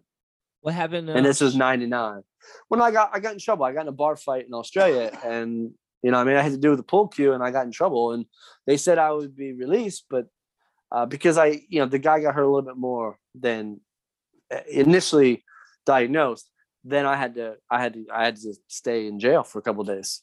Oh, and in all, I went from the city jail to this remand center, and I was there for 30 days. And then on my 30th day, it's crazy. They sentenced me to 9 months, but they gave me bail on that day. But they never gave me bail before then. They were using that I was an American professional skateboarder, thinking that I have tons of money. They were just playing with me, and that's just something I had to go through. But that was that time period in the first half of 1999. Whoa, that's pretty heavy. I still had, 30 days in jail was no fun, don't get me wrong, but it was more of a remand center. So people who messed up there, it affected their court cases moving. So I didn't really have to deal with too much bullshit. It's just that there's nothing I can do. And when I got out, Curry and all those dudes picked me up and went to the bar, had some beer, and played some pool. You know what I mean? How do you end up? What happened? What was the beef? How did? I'm not gonna go whole thing. It just did. He was making fun of me on the pool table, and he thought he was having a good time because really, out of all the times you've been on travels, right, and you're in foreign countries or wherever, I don't care. You could be in Atlanta for all I care, right? Yeah. But you know how much fun it is when you're on vacation? So fun. And you're just yourself, right? Yeah. You can just let loose a little bit. Well, these three dudes were actually from Queensland and were only in Sydney for a couple of days, right? For like a weekend cricket match, however that works out. So when they heard my voice having a problem with this old dude, they were like, they asked me my name, where I was from, Philadelphia, America, you sound blah, blah, blah. And I said my name, Ricky. And they were like, oh, we call you Dick in Australia. Oh, and I'm like, all right, that's funny. It didn't bother me because the place that I was at was called Regis. And when I was there a year and a half prior, I went there and played pool every day. So I spent almost 3 months in Australia the first time I was there. So I was very familiar with all this area. And I knew that Australians love to make fun of Americans. Nothing really bothered me at all, right? And this is like midnight kind of. And I'm lit. I got there at 9 a.m. So when I go in there, this dude, he says this shit. So when I start playing this fucking dude, this dude's really fucking good and smoking me. Oh, so every time I miss a shot, one of the dudes go, nice shot, Dick. And I'm like, all right, dude. So, but after a while, he did it a couple times. I get it. And I eventually was like, dude, that's all good. Dude, I don't really mind. It's actually funny. You're on, and I did not know they were on vacation at that time. I thought if those three dudes were together, but I thought all of these people were together. And I'm like, dude, all right. So I asked him, you had a good time, dude. It's funny. And he shook my hand. And when he shook my hand, I thought, all right, this is how it's done. When we shake hands, it's a done deal. So the next time I missed, he fucking said it again. And dude, I didn't look at him. I didn't say anything. I actually, when I lost to the dude, I walked away. I shook the dude's hand, right? The dude I was playing pool with, who eventually that I know wasn't with these people. I walked away, and it just so happened that night, the day that I got there, that day, I mean, dude, like fucking Huff, Hernandez, all these New Yorkers were in Sydney. Like we were all out at the bar together. And I walked up to these people. I'm like, dude, I don't know what I'm going to do, man, but I need your backup. I'm like, sure, Ricky. So I walked back with these two younger Australians that I'm friends with, Sport and Nigel. They're the only ones that were there that saw everything, and they played after me. So when that dude who said Dick played the game after my buddies played, I grabbed the pool cue and I sat between all these pool. There's like 30 pool tables here, by the way, right? It's a nice spot. Dance floor, nice bar, but like all these tables, right? Nice tables, second floor of a high-end restaurant underneath. And I just sat there. And honestly, I didn't know what I was going to do. But I'll tell you, when he bent down and go shoot that shot, it was after the break because he didn't break, right? I don't know if it was the first shot. I don't care what it was. All I know is, dude, I'm going to get this guy. I flipped over the stick and I hit him like a baseball bat in the face. And it's funny. It's funny. Look, I learned a lesson from it and he learned a lesson too. And it didn't have to get there, right? But that is what happened. And so I then got, I got in trouble that night, got to stay in city jail. And then because I was denied bail, I had to go to this remand center. And when I was there, like, Curry, a couple dudes came to visit me and stuff like that. I would talk to them on the phone. I was in that remand center when the Transworld came out, and I don't know what year it is, but I had a Castell ad in that issue. And I also had Ryan G came over to my warehouse, and I have that the wall ride to Fakie that is on the glass, not the nicotine one, right? Years before that, but it was in my warehouse, and it was like kind of like orangish, yellowish, whatever. It was black and white. It was a sick photo. Honestly, I fucking loved it. It was just we just rigged up this wood up to my huge window. Like I lived in a warehouse, so the windows were huge. So they're really thick glass. That issue came out when I was in jail, whatever year. That's it was insane.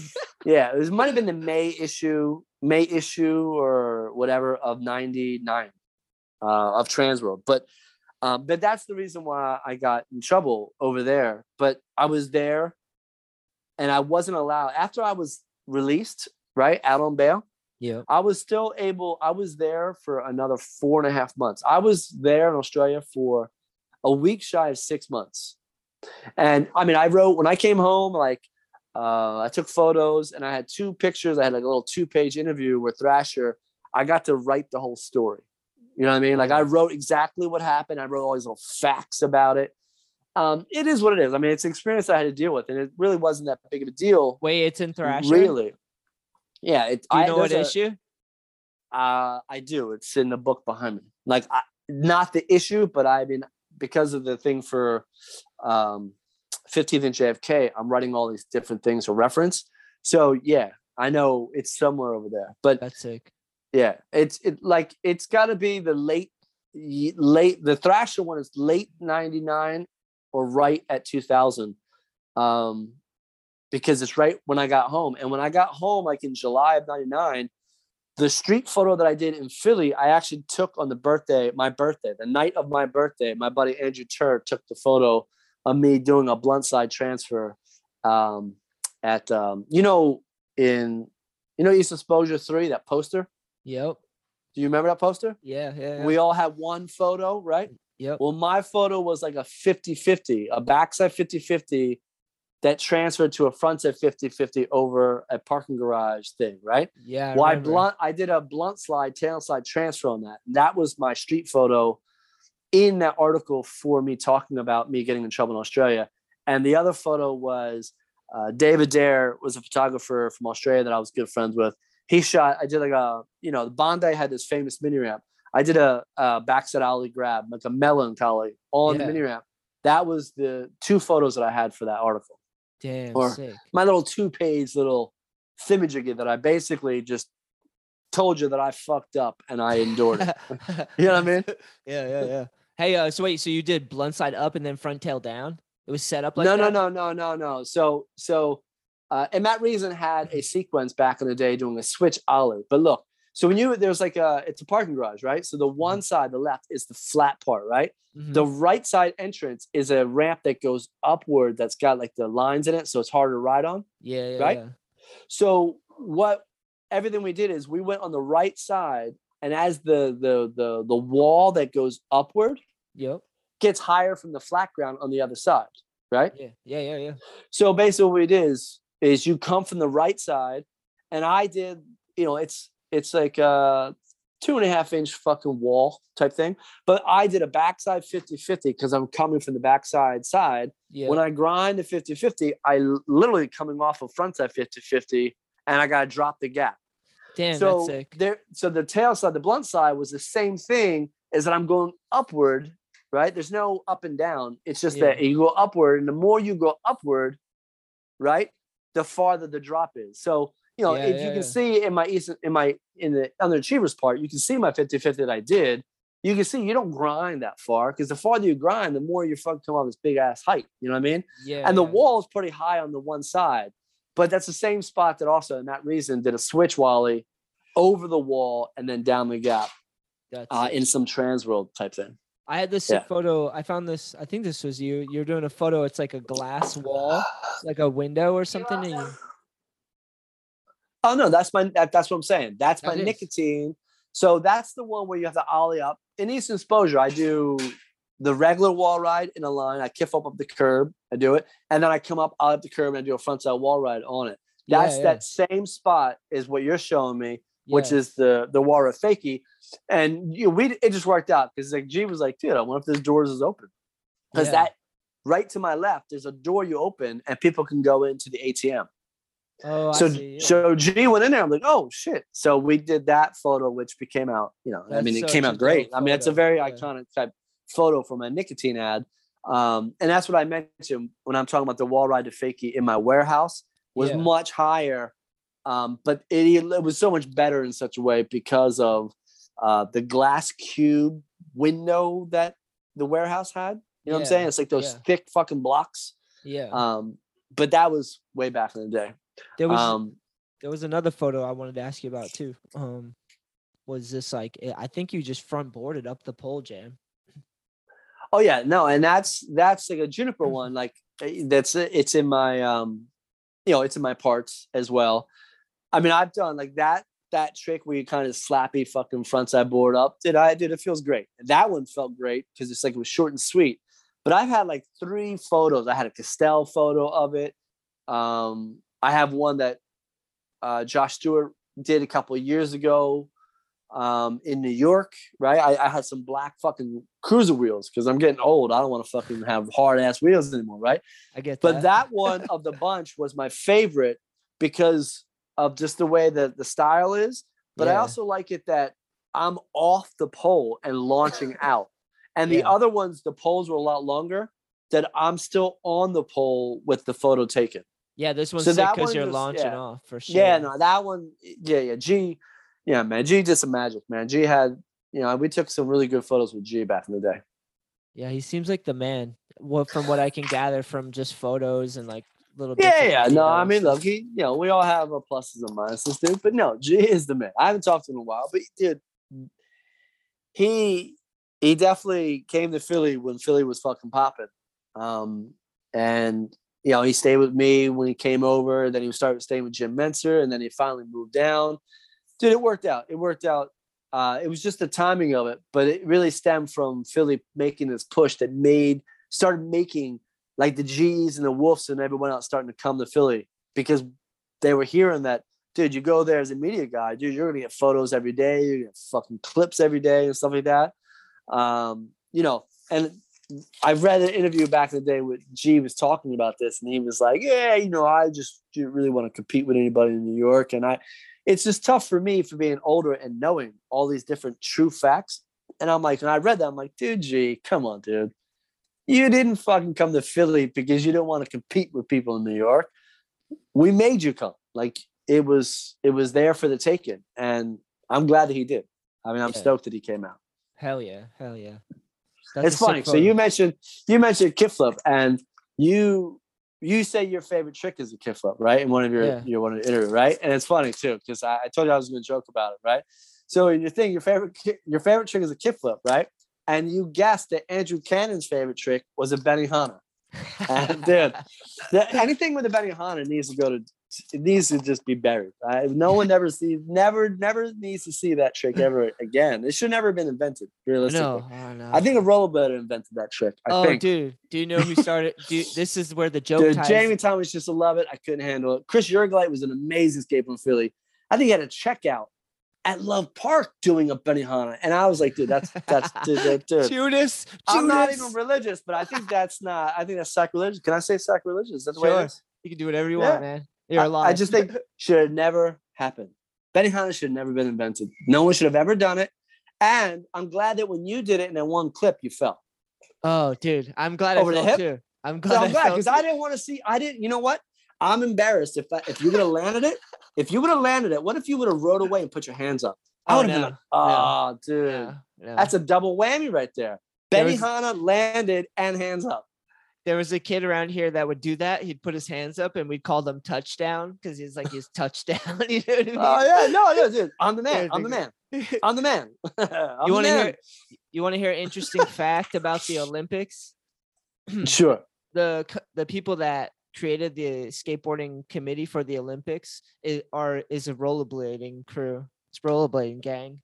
Choo-choo. Rollerblading gang, dude. The rollerbladers. So rollerblades, did they make money off of it too? They got skateboarding into the Olympics. The rollerbladers did it for you.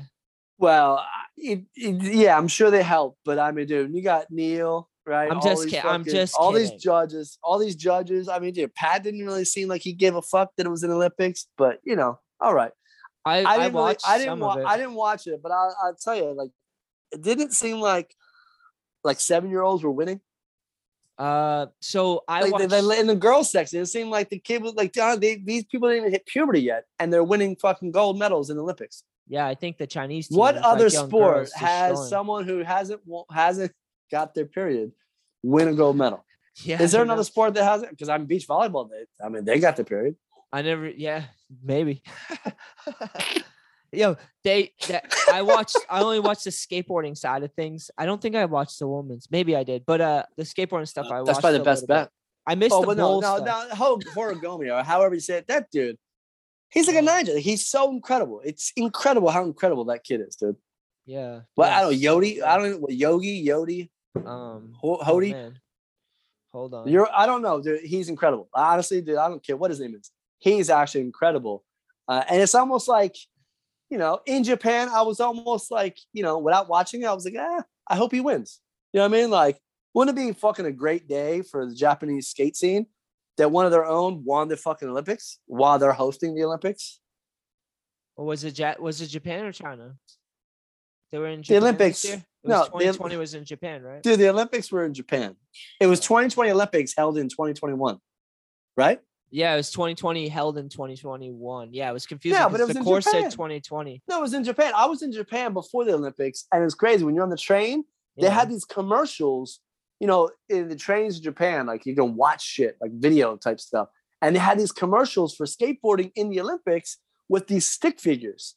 Whoa. Like doing kickflips over things. Dude, it was awesome. And honestly, I did my best to try to film it. But it's like they weren't consistent. And I wasn't going to sit there in a busy ass fucking Japanese train having my camera. You know, I mean, I'm taller than him, but still, I'm holding my camera up to this video screen, just waiting for this fucking thing, not realizing I probably can go online and just look it up, right? Yeah. But they were promoting the Olympics like crazy when I was there with the traffic team. And we had so much fun. Japan's sick, right? I've been there once a long time ago, but it was like over a decade ago. But I saw that edit you guys made, and I watched it multiple times. It's so good. I've seen. Yeah, there's a couple different ones that we did. You know what I mean? Like the one that we did where we made a video out of it was when I was still skating more often, still in the beginning of the down, was the Tokyo transfer, where I wanted to do it where it was interview based, where we talked in front of the camera and get people involved. Yeah. It was meant to be for them and not, you know, like, look, most companies, like say the girl team goes out to California or to Japan or wherever, right? And they do these they film everything and they come out, and it's like the way they put it out, it's for the normal consumption of skateboarding, right? Yeah. And that's fine. Everyone really does it. I just wanted to be a little bit more personal, and I wanted it to be for them. I wanted to be the subtitles to be in Japanese and vice versa. You know what I mean? And get all the people that were with us while we were there. And it really was just, if like, say you watched it, right? And the what I really wanted to is when people have a little bit of a history of how we think about skating in Japan is, right?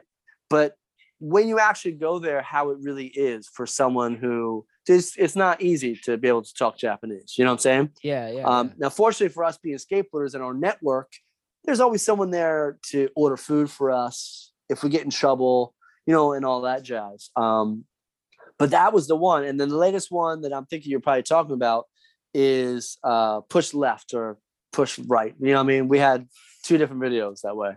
Yeah. You know what I mean? But that's the one I was and we were, we definitely wanted to promote Hiroki, because Hiroki is such a good fucking skateboarder. We wanted us visiting Hiroki over there. You know what I mean? But yeah, Japan's awesome. There's nothing, they're so fucking nice. It's ridiculous.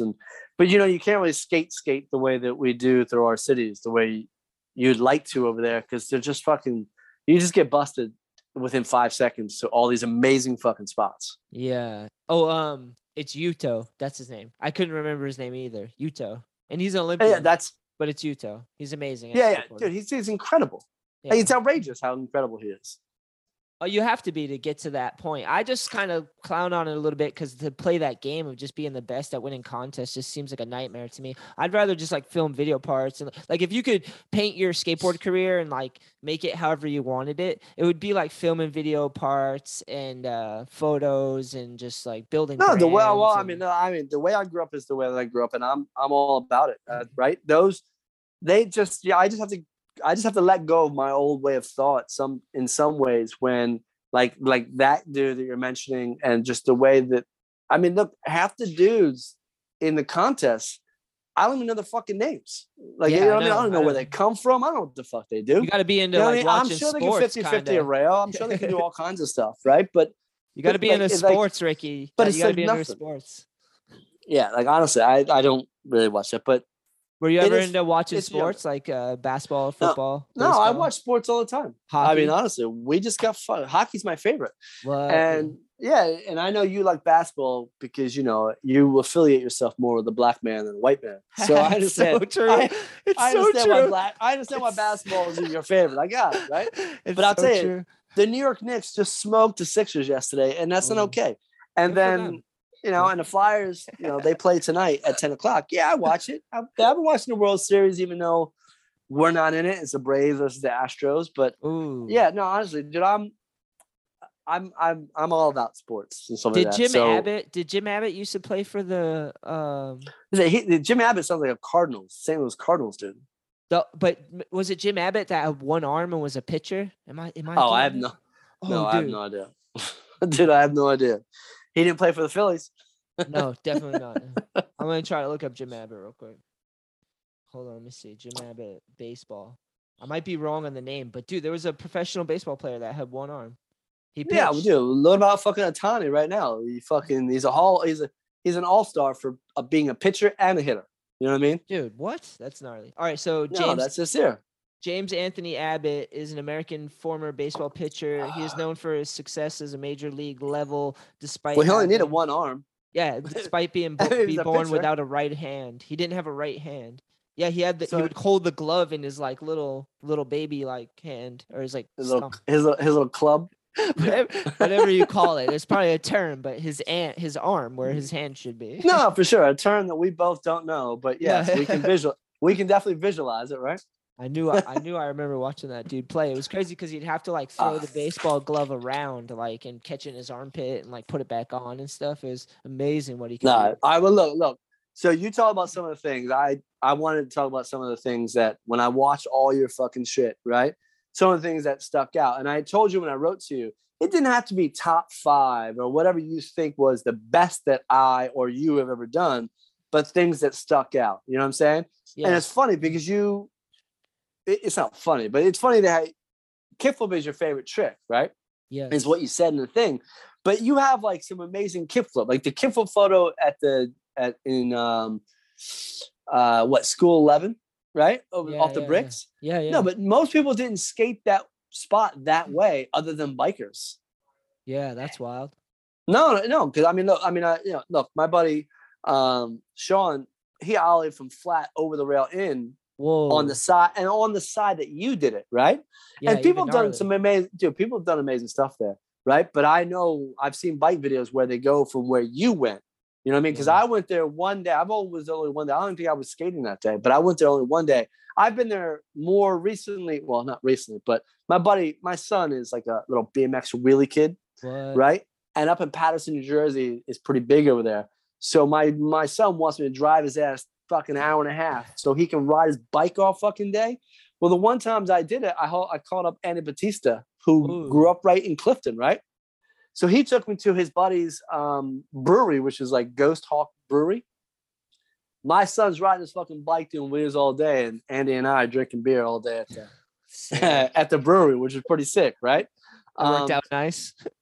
But right around where all that is, when I make a wrong turn, I went past this spot that I'm like, holy shit, that's so close to where he grew up, where Andy Batista grew up. You know what I mean?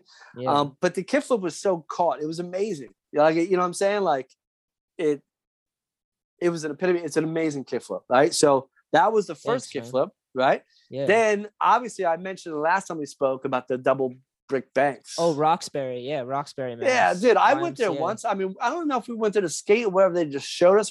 No, I think we got kicked out as soon as we pulled up. You know what I mean? But I mean, I know you've done more flip tricks into the one bank, scoop down to the second, right? But I don't know how many things you actually did to the second. But honestly, when you did that kickflip, no one else did anything more than an ollie before that, right? I don't think so. I don't know for sure, but I just know that I don't think so either. Yeah. But I think someone might have 180'd ollie 180, which is a 180 seems fucked up if you ride switch. I would rather fucking try to kickflip the 180 into that fucking thing. Dude, yeah. There's no doubt. Me too. Who would do that? I think Ron Diley 180'd into it, or maybe switch 180. Ron's so good. I know Ron. No. I mean, I don't know Ron, but I know Zoo York Ron. Yeah, for sure. So Diely. Yeah. No, it's amazing. But that kickflip was just, you know what I mean? Like that spot was not, for one, most of the time when you skate it, you probably didn't have all day to skate it, right? No, we got out that was my last try. This big dude, this big, like thick security guard was coming out lumbering towards me. And I was like, it's one of those missions, Ricky, where you get the filmer and the photographer to drive. Ready to go beforehand. Well, no, I got him first to drive 3 hours or 4 hours from New York to it was Cronin who shot it. Yeah. Cronin's on my shit list, but yeah. Cronin, of course you were going to say Cronin. But we fucking drove 4 hours to shoot a photo and we had filmers and I'm like, there's pressure, but I know I can do it. And then literally just kept catching it and kicking it away and just running down that bank and eating shit, but being all right. And then literally a security guard came lumbering out towards me and I was like, I'm doing slammer make this try. And it just worked perfect. Cause you let it go. Yeah, exactly. But I mean, look, that's pretty fucking gnarly. That's gnarly. And that's why they knew what the fuck you were going to try. That's worthy of something driving fucking 3 hours to fucking get it. Because if you get it, you kind of get history a little bit. You know, a little bit. That's pretty fucking gnarly. We were working on interviews. Doing more and more these days. You know what I'm saying? But we were working on interviews for those photos. It was like they're gonna get paid if they get the photo. You know, we get like. Well, no, for sure. They know they're gonna get paid, but that's worthy. Like that. Like they knew they only have 15 minutes maybe to get this, and they're willing to drive 3 fucking. Oh yeah, 100%. I mean, it's not like you're Tony Hawk and you fucking say, hey, Cronin, want to come up here? I'm about to fucking, you know what I mean, put my dick in a pool. Honestly, Cronin's gonna fucking go up there and take a photo of it. Tony Hawk. Tony shit. Yeah, right. Tony's shitting on the bank. I want to take a photo of it. You know what? That's some money. I'm sure Cronin would do that. But no, he realized clearly that was pretty gnarly to fucking, because honestly, that's a tough one. It's not fucking smooth. Yeah. You know what I mean? There's nothing really good about that. It's just fucking straight nar, to tell you the truth. So that was another kickflip. You know what I mean? That I saw. And then the other kickflip was There's this ollie that I like that you do in China, where you ollie off the stairs in front of a fucking 1,000 fucking Chinese people, right? Yeah. Into the little bank. Oh right? yeah. I That mean, was I a love two-page. That was a type. two-page spread in Skateboarder magazine. Dude, I love that type of stuff, right? Yeah. But you did a kickflip on a similar thing, but not similar because it wasn't over stairs into a bank. It was like a ledge that went down, like a double kink ledge, and you kickflip into the second part. Yeah, and it looked like I don't know if it could have been North Jersey for all I know. I don't know where the fuck that was, but that was a sick fucking kickflip too. And there's, I just focused on the 3 kickflips because it's funny that you say that kickflip is your favorite trick. You know what I mean? Yeah. But there's a lot of things. You do all kinds of stuff. I mean, it's funny because you don't care. You'll say, this is my gnarliest 50-50 grind. Like when I watched that 50-50, was it Atlanta maybe? Yeah. No, right. No, was that the gnarliest 50-50 because of how you had to land in those little steps with the fucking railroad ties? Yeah, is that why it was? That one was like uniquely a battle, and like we were on a trip. Because it was a flat 50-50 when you first get on it. Yeah, I was like just barely getting on it, and then that one I locked it really awkward, and I just was like, I'm taking this one to the end, and then when I landed it, it looked pretty good. I was like, okay, but I was like, no, that's fucking proper. I was like cross locked the wrong way on that one. If you look, you know how you're supposed to cross lock a 50. I was like the opposite of the way I'd want to be, but it kind of how out. Freddie was when he did the 50-50 at Love Park, when he ollied the fucking little thing and then ollied, and his front truck was on the left side of the rail and his back truck was on the right. Is that what you mean? Yeah, exactly. It was like pinched the opposite way. I was like, I was like dying on that thing. But you weren't on crack when you did that, right? No, I probably just smoked some weed. I was like, I'm gonna smoke some weed. No, I'm saying, because honestly, that could have helped you locked in a little bit more. I don't know. You know what I mean? I've always been afraid of like the heavy stuff. I stick to like weed, coffee. Coffee's like a gnarly one. The caffeine, like soda. I do drink soda, but only once in a while. I drink a lot of soda water, to be honest. Like I don't need soda. I drink soda all the time. I do more things than you do, but I don't do that no stuff either. But I only brought that up because that's what he was on when he did that. Oh, yeah. And when you did that, like, honestly, because he wasn't going anywhere either. Honestly, his arms flapping. He was fucking high as a bird. He was happy as shit. And it fucking became history because, honestly, that's one of the most incredible fucking things. That is one. I mean, look, Kerry ollied up and then did the lip slide. Yeah. You know how incredible that is? That was But that's not nearly as incredible as when someone does something for the first time. Yeah. And when he let go and he landed on that shit, and the way that Dan filmed it and edited it, it was amazing. It's actually beauty. It's like, honestly, that the way he did it, what he did it, I don't care how high he was. That was like fucking poetry in motion. That particular moment in time with skateboarding. You know what I mean? Fred Gall to me is like a unicorn, but like a different type of unicorn. But he's just unicorn who likes. Well, he's clean, so it's good. No. Yeah, honestly, he's one of the first original fucking. Dude, he's incredible. He to me is like one of the first prodigies of all East Coast skating. That's sick. That's sick for you to say that. That makes. I think, and look, we because he has. The history of Philadelphia is vast, but there's a certain segment that he just was the man, dude. Honestly, it's like, he could do anything whenever he wanted and didn't even realize it. And he's little, he's not the most intellectual motherfucker. And I used to think, like, honestly, that might be better for skateboarding. The more you don't think about shit, the better you're going to be. It's true on some level, for sure. Yeah, no, it's crazy, but, let alone, taking drugs. And I mean, I smoke weed all the time. I used to more so now, but back in those days, I did it every day. That was just a normal way of skating.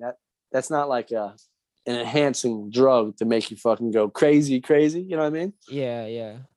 It helps me with my joints and my ligaments. It helps me, like, I smoke a little weed and then I go roll around and I'm like, I just like I'm more aware of my body so I can see if I'm like hurt or not, All right, so I got another one too, but this one is like, I don't know if you're gonna remember. I'll tell you the tricks that you did, right? But it's not really the trick that you did. It's that when I watched you do it, right? It's when you popped off the curb, right? It like kind of brought me back to all those moments that when that happens, that feeling is incredible, right? And then look, I know look, all the skateboard kids and nowadays mommies and daddies trying to get their kids to fucking be pro skateboarders to make money and all that stuff. They have no idea what the fuck I'm talking about. But I think it might be somewhere. It might be in Boston. I don't really know. But I think you do a flip trick, but you out the curb, right? And I think it's green, and you do like a ollie to tail slide to fakie, right? It's at the corner of an intersection that's at the beginning of a hill, right? Yeah. So you do a flip trick, you out the curb, you do a frontside tail slide to fakie, and as soon as you land, you switch hop off the curb, right? And I'm not sure if you can kind of, but it's at the top of a hill.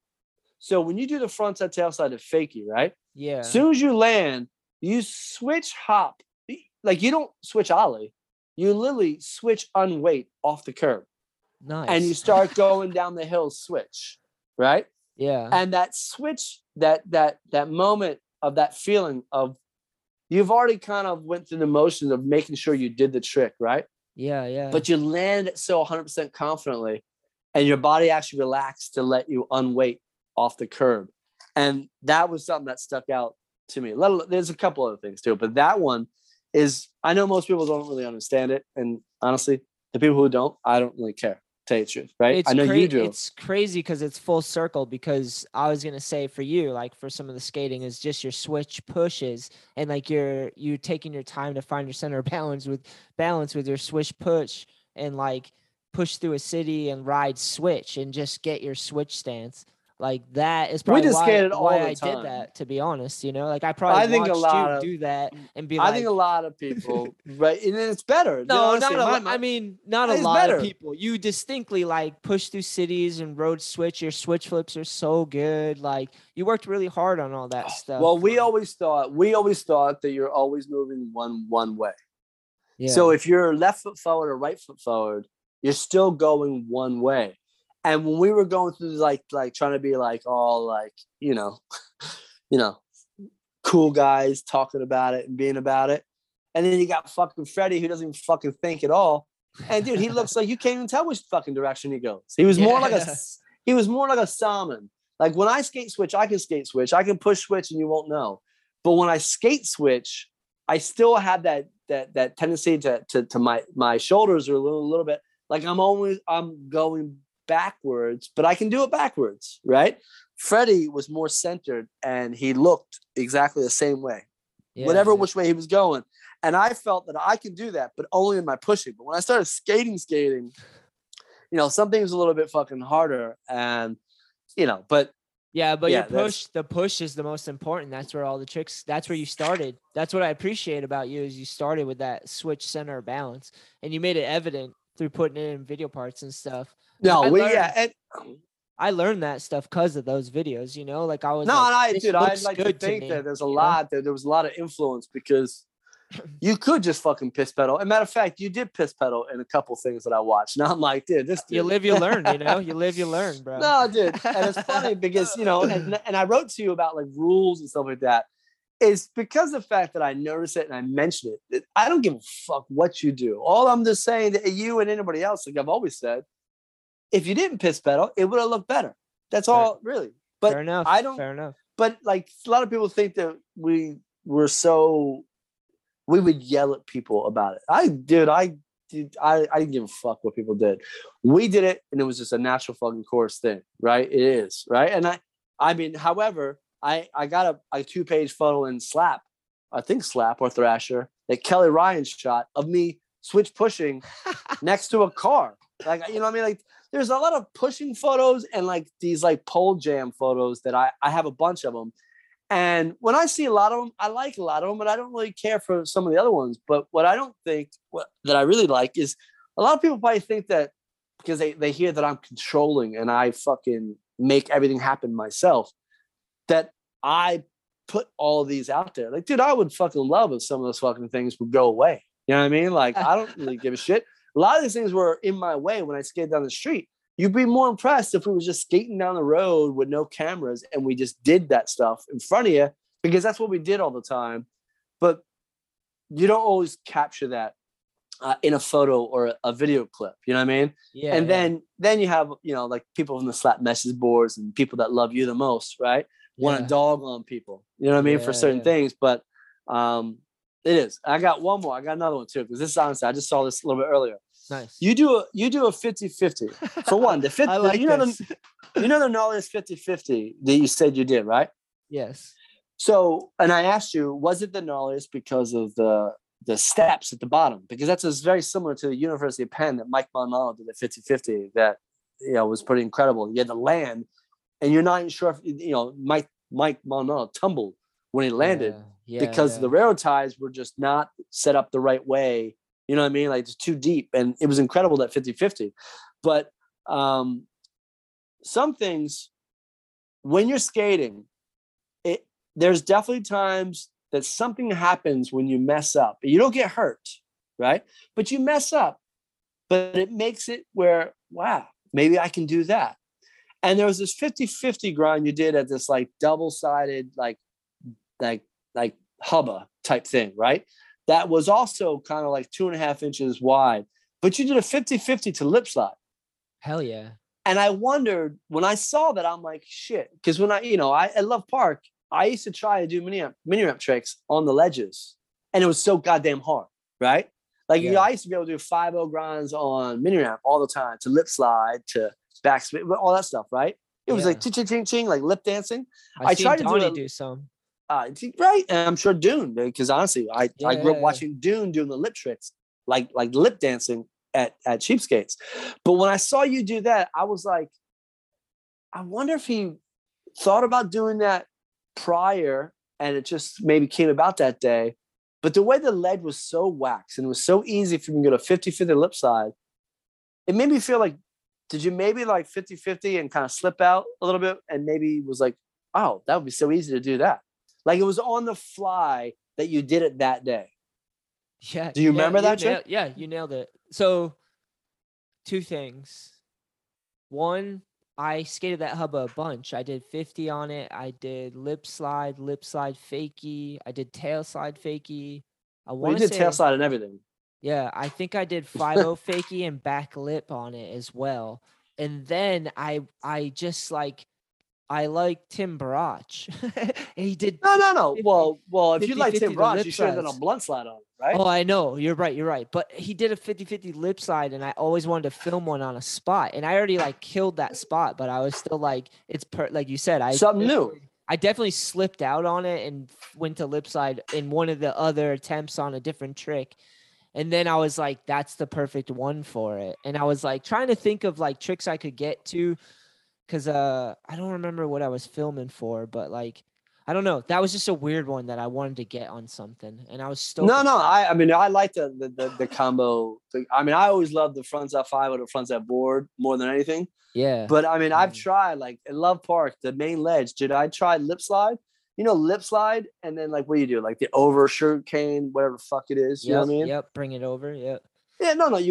So you do a lip slide, like you're going lip slide of fakie, right? But then sugar cane. Yeah. Yeah. Whatever. Right. I try to do that on Love Park, the main ledge, because I was still like skating mini ramp a lot at the time.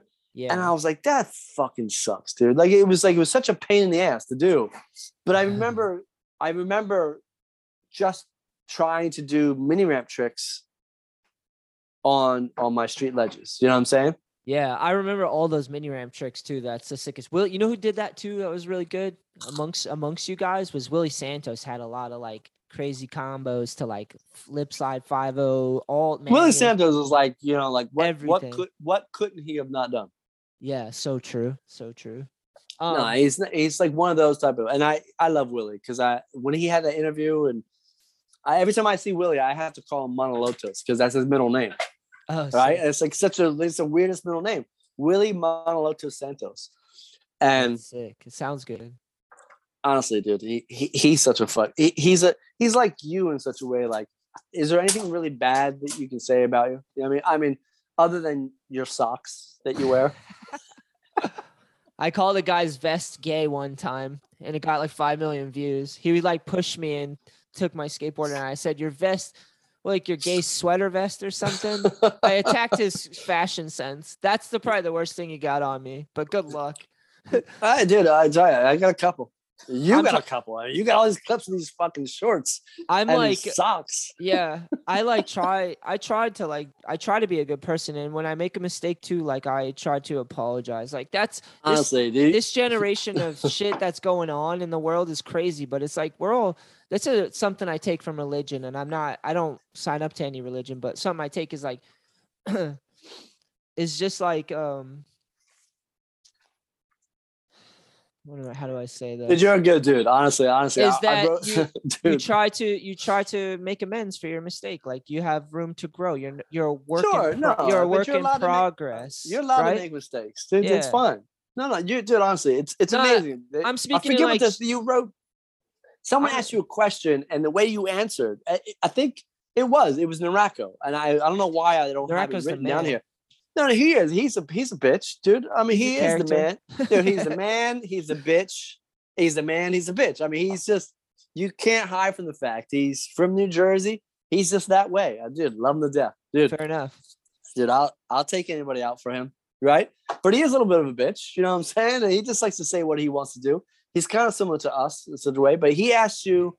I think that was the thing in the interview, maybe the Skateboard Mag or whatever the fuck it was, but he asked you, and he was trying to get you to talk shit on Johnny Lottie. How do you say his last name? Layton. No, not Johnny Layton, right? No, Yanni. Oh, Yanni. Yeah, Yanni. Because he wrote for World for Industries. World, right? Yeah, No. Yanni. And for me, because I know, right? Like when I was reading it, but your answer was so nice because he was trying to drag you in to you know to make something funny for a moment, right? More his style, but you didn't. Like you kind of like made like you didn't make an excuse for him. You just gave another outlet of possibility of, yo, man, that's not my time. It's not me. Like I don't think he was that way and stuff like that. Yeah. And there's other questions that have been asked to you that kind of are trying to lead you into something, and you never really bit. Like for me, I'm sure I bit plenty of times. Matter of fact, I might even wrote the fucking question. You know what I mean? Oh, it's hilarious. Yeah. Yeah, man. It's because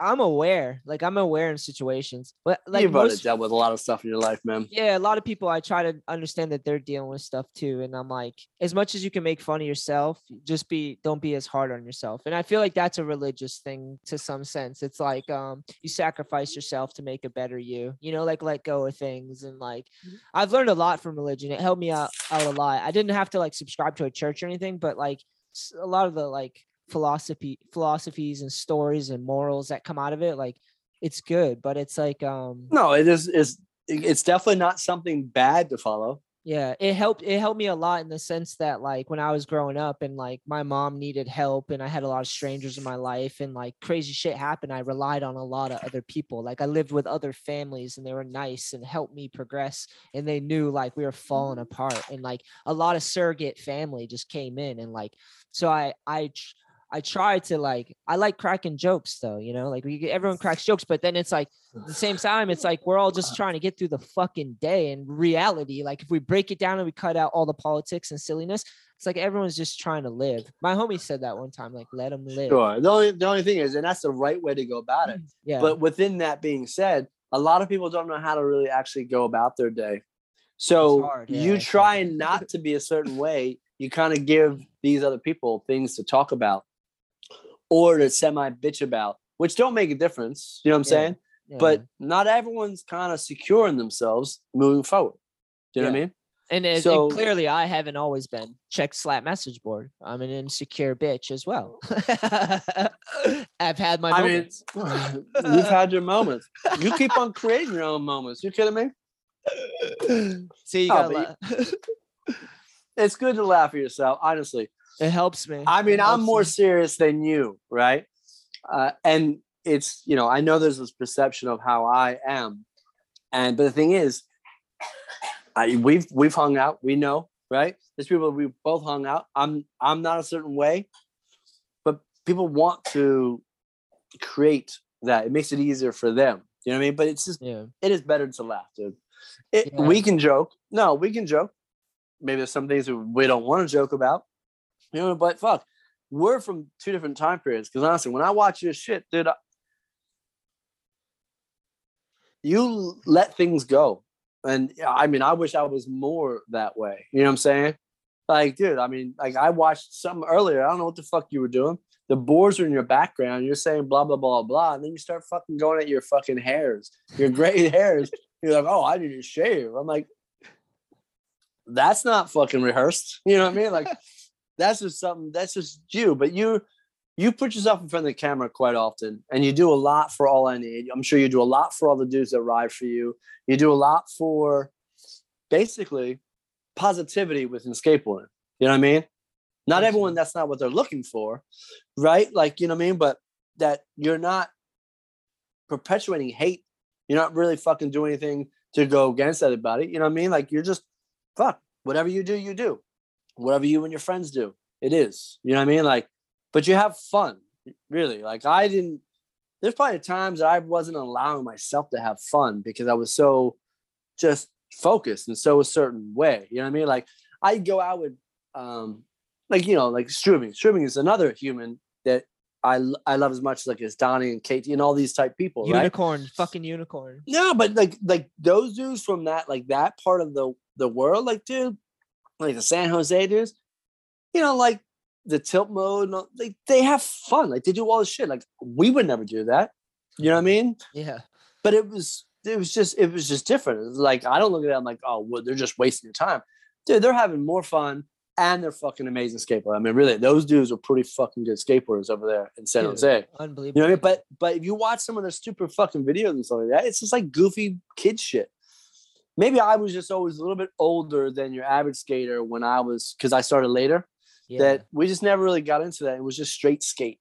You know what I mean? Straight skate. But I admire when people can actually have fun on it. But they do subject themselves for ridicule, for fun, you know what I mean? Just on the funny part, you know what I mean? Yeah, there's so much humor. We can't just we don't have to be mean per se, but we can have humor and make jokes still, even though the people want to police everyone. It's like, come on. I'll tell you what, you can do whatever you want. If you're fucking great at skateboarding, yeah, you can do whatever you want. How about that? As far as making jokes.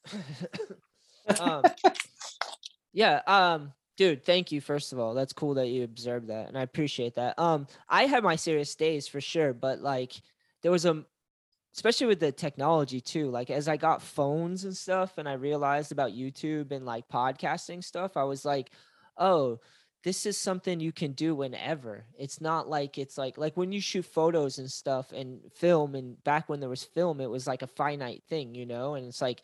So everyone's energy and time and money had to go into sequences. Remember all the sequences and then the cameras and the tape and then like all that stuff. Before digital cameras, when all the rolls of film all over the place. And, last photo, last frame. Yeah. You better get it. It's so precious because you're like, you know that everything's going into it and everyone's invested. And then like once you realize there's like the internet and you can create like streams of stuff and it's not like then I was like, oh, I can relax a little bit. Like I filmed a bunch of video parts and worked really hard. And then as I got older too, I was like, I want to be able to stay involved without having to destroy myself. Like, cause I'm adrenaline junkie. Like I like skating big handrails. Like I like watching people skate big handrails. Half my love affection with Nyjah is that he skates big handrails too much. Dude, he just fucking skates everything. Dude. He's like a rollerblader, but still, like, you know what I mean? He's fucking good skateboarder, man. Yeah. But so but like realizing that we could like make podcasts and like we could put up a YouTube video and have a stream, like put one video up a week, and it's like almost like collected memories, and it's like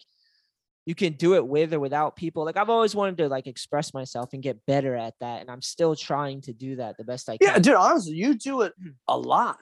I'm impressed. Like, honestly, you know, cause I talked to, you know that I've spoken to you about like, dude, I've been meant to do a goddamn fucking show for so goddamn long. It's actually borderline fucking ridiculous that we're now 10 years later when I'm fucking was supposed to do it. You know what I mean?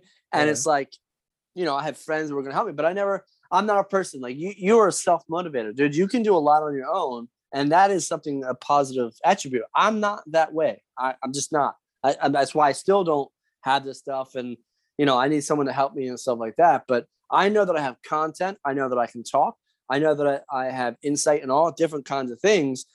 But whenever I actually get to do that me and my girl will do, it's different than how you're doing it. You do a lot. Honestly, you pack a lot in a day, every day. You seem like you pack a lot in a goddamn day, which is fantastic. But for whatever reason, the fans that you have, you know what I mean? They're invested. You know what I'm saying? One of the things I watched you earlier is I met Tommy Zam, right? But True Skateboarding, you weren't just the sole guest. It was some other shit. I can only watch a couple minutes of it, right? Like he came right out and he was like on this quarter pipe, like that was his desk. Yeah. And he said like he said like 10 words and all of a sudden he had a commercial. He said 5 other words and there was another commercial. And I'm like, I had similar ideas on doing a show in such a way, but it was a little silly. I never even got to where you were. You know what I mean? I'm like, it's called True Skateboarding, I believe it was, right? Yeah. No, and you've made the circuit because you've been on that one. You've been on Schitt's Creek. You haven't been on 9 Club? Nope. Huh. Maybe because I talk shit, but that's fun. So hopefully they talk shit on me. If there was, there's no reason to talk shit on you, but it would make better viewership if people did talk shit, I guess, right? It'd be funner if it was a sport, but not so ruthless, Like if you can take. Well, no, there's not really malicious. Like, look, if people aren't smart enough to be witty to have fun with, you know what I mean? There you go, nailing it. No, look, you had some. The fact that you say the word grievances versus Mike, that's funny to me, right? Just you use the word grievances, right? Like you actually seem like you wrote it out and you sent it to somebody. You know what I mean? Like, no, but like Mike, Mike is, he's a very strong exterior, right? But he's emotionally fucking soft inside. You ain't doing spoken word if you're not emotionally soft. You know what I mean? You're not doing driven if you're not emotionally soft on the inside. But dude, he's fucking dude. He's a tough exterior. Yeah. But he's there's kindness in him. Like you can't talk this shit and not be kind. You know what I mean? Like unless he's faking it. And I dare he's you a very real person. He's faking it. No, he's a very real, authentic. That's something I admire about him is that he's himself. Definitely. No, you can't. You have to. But I only brought him up as a joke. You're right. Look, different time period, and yes, we all do goofy shit. He shouldn't have been fighting people, but I get it. It's fun. Well, you gotta fight people sometimes. Sometimes. Yeah. Fuck them. I've gotten into some fights. I've always got my way with words though. Like with that dude, that video that got like 5 million views, I just kind of drew the line with words and he didn't want to cross it. I would have snuffed him though, just for the record. No, I bet. Fucking head. I bet. Like, it would have felt so good too. Oh god. Dude, then you're too nice. But listen, you bringing that up. There's a video clip, right? Of this old man throwing your board. That's him. I'd snuff dude, and it's so funny. You're like all on his face, right? Yeah. And then nothing. And then in my mind, when I finished watching, I'm like, do you know that dude threw your board and you look like you were going to do something, but you didn't do anything. No. In the end, he walked away and he threw your board. That means you had to climb over the gate, go in the fucking flowers, go grab your board. I did.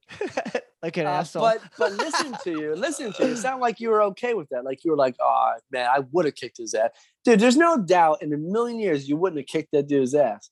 Dude, I was like, my adrenaline was going. I was sweaty. That guy didn't even stretch yet. I would have beat the shit out of him, Ricky. Would have been a bad day for him.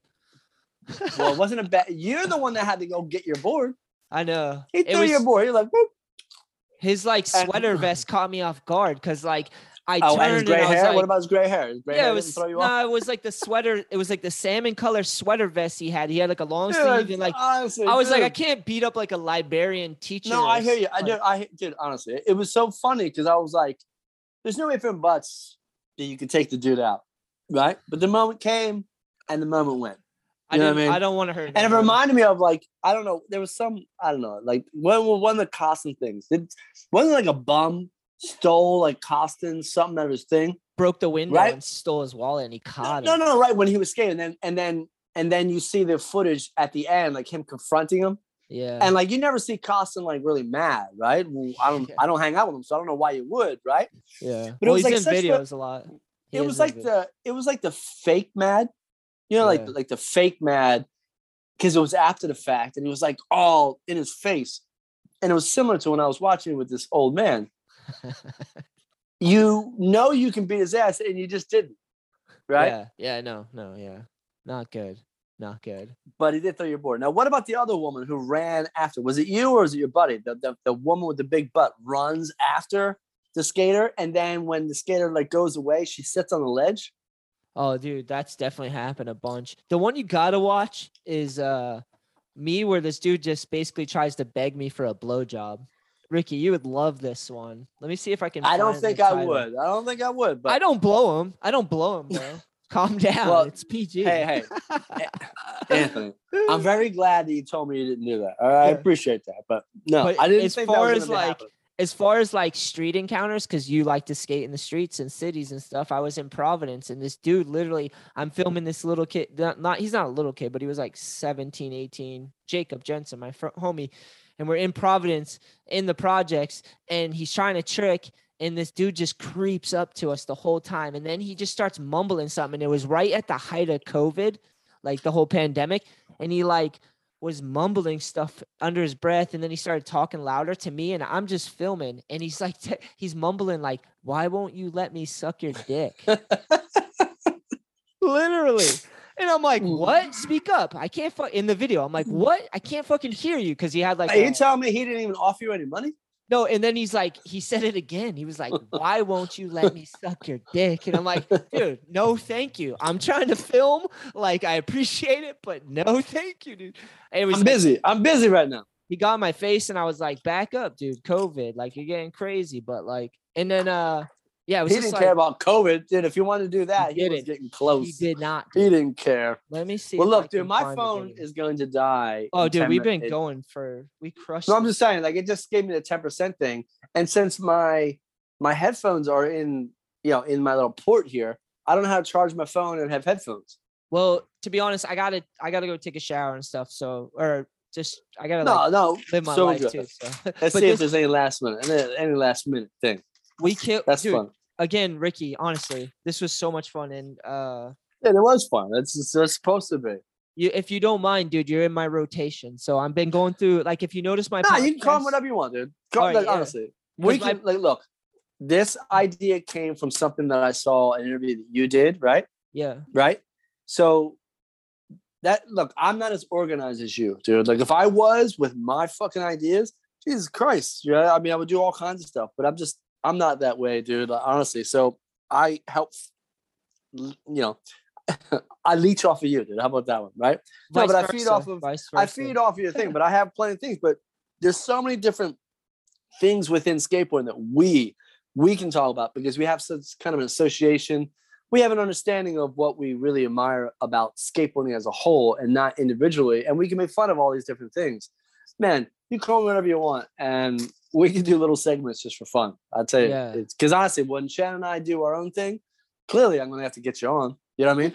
Please. And honestly, the way I do my podcast nowadays is like, in the beginning, I was super excited about like reaching out to as many different people just so I could get a lot of perspectives and like capture a lot of skateboarding souls like in the podcast form. And then lately, I kind of move with it. Sometimes I change the schedule and like lately I've just been having all my team riders on. Like, it's been awesome because I'm like, they're like every week. So I have enough people that are involved and it's like, no, for sure. Four people a month. And then I'm already at like, that's a whole month went by and you have other people and all my friends. And like, I'm stoked that we are on our second one.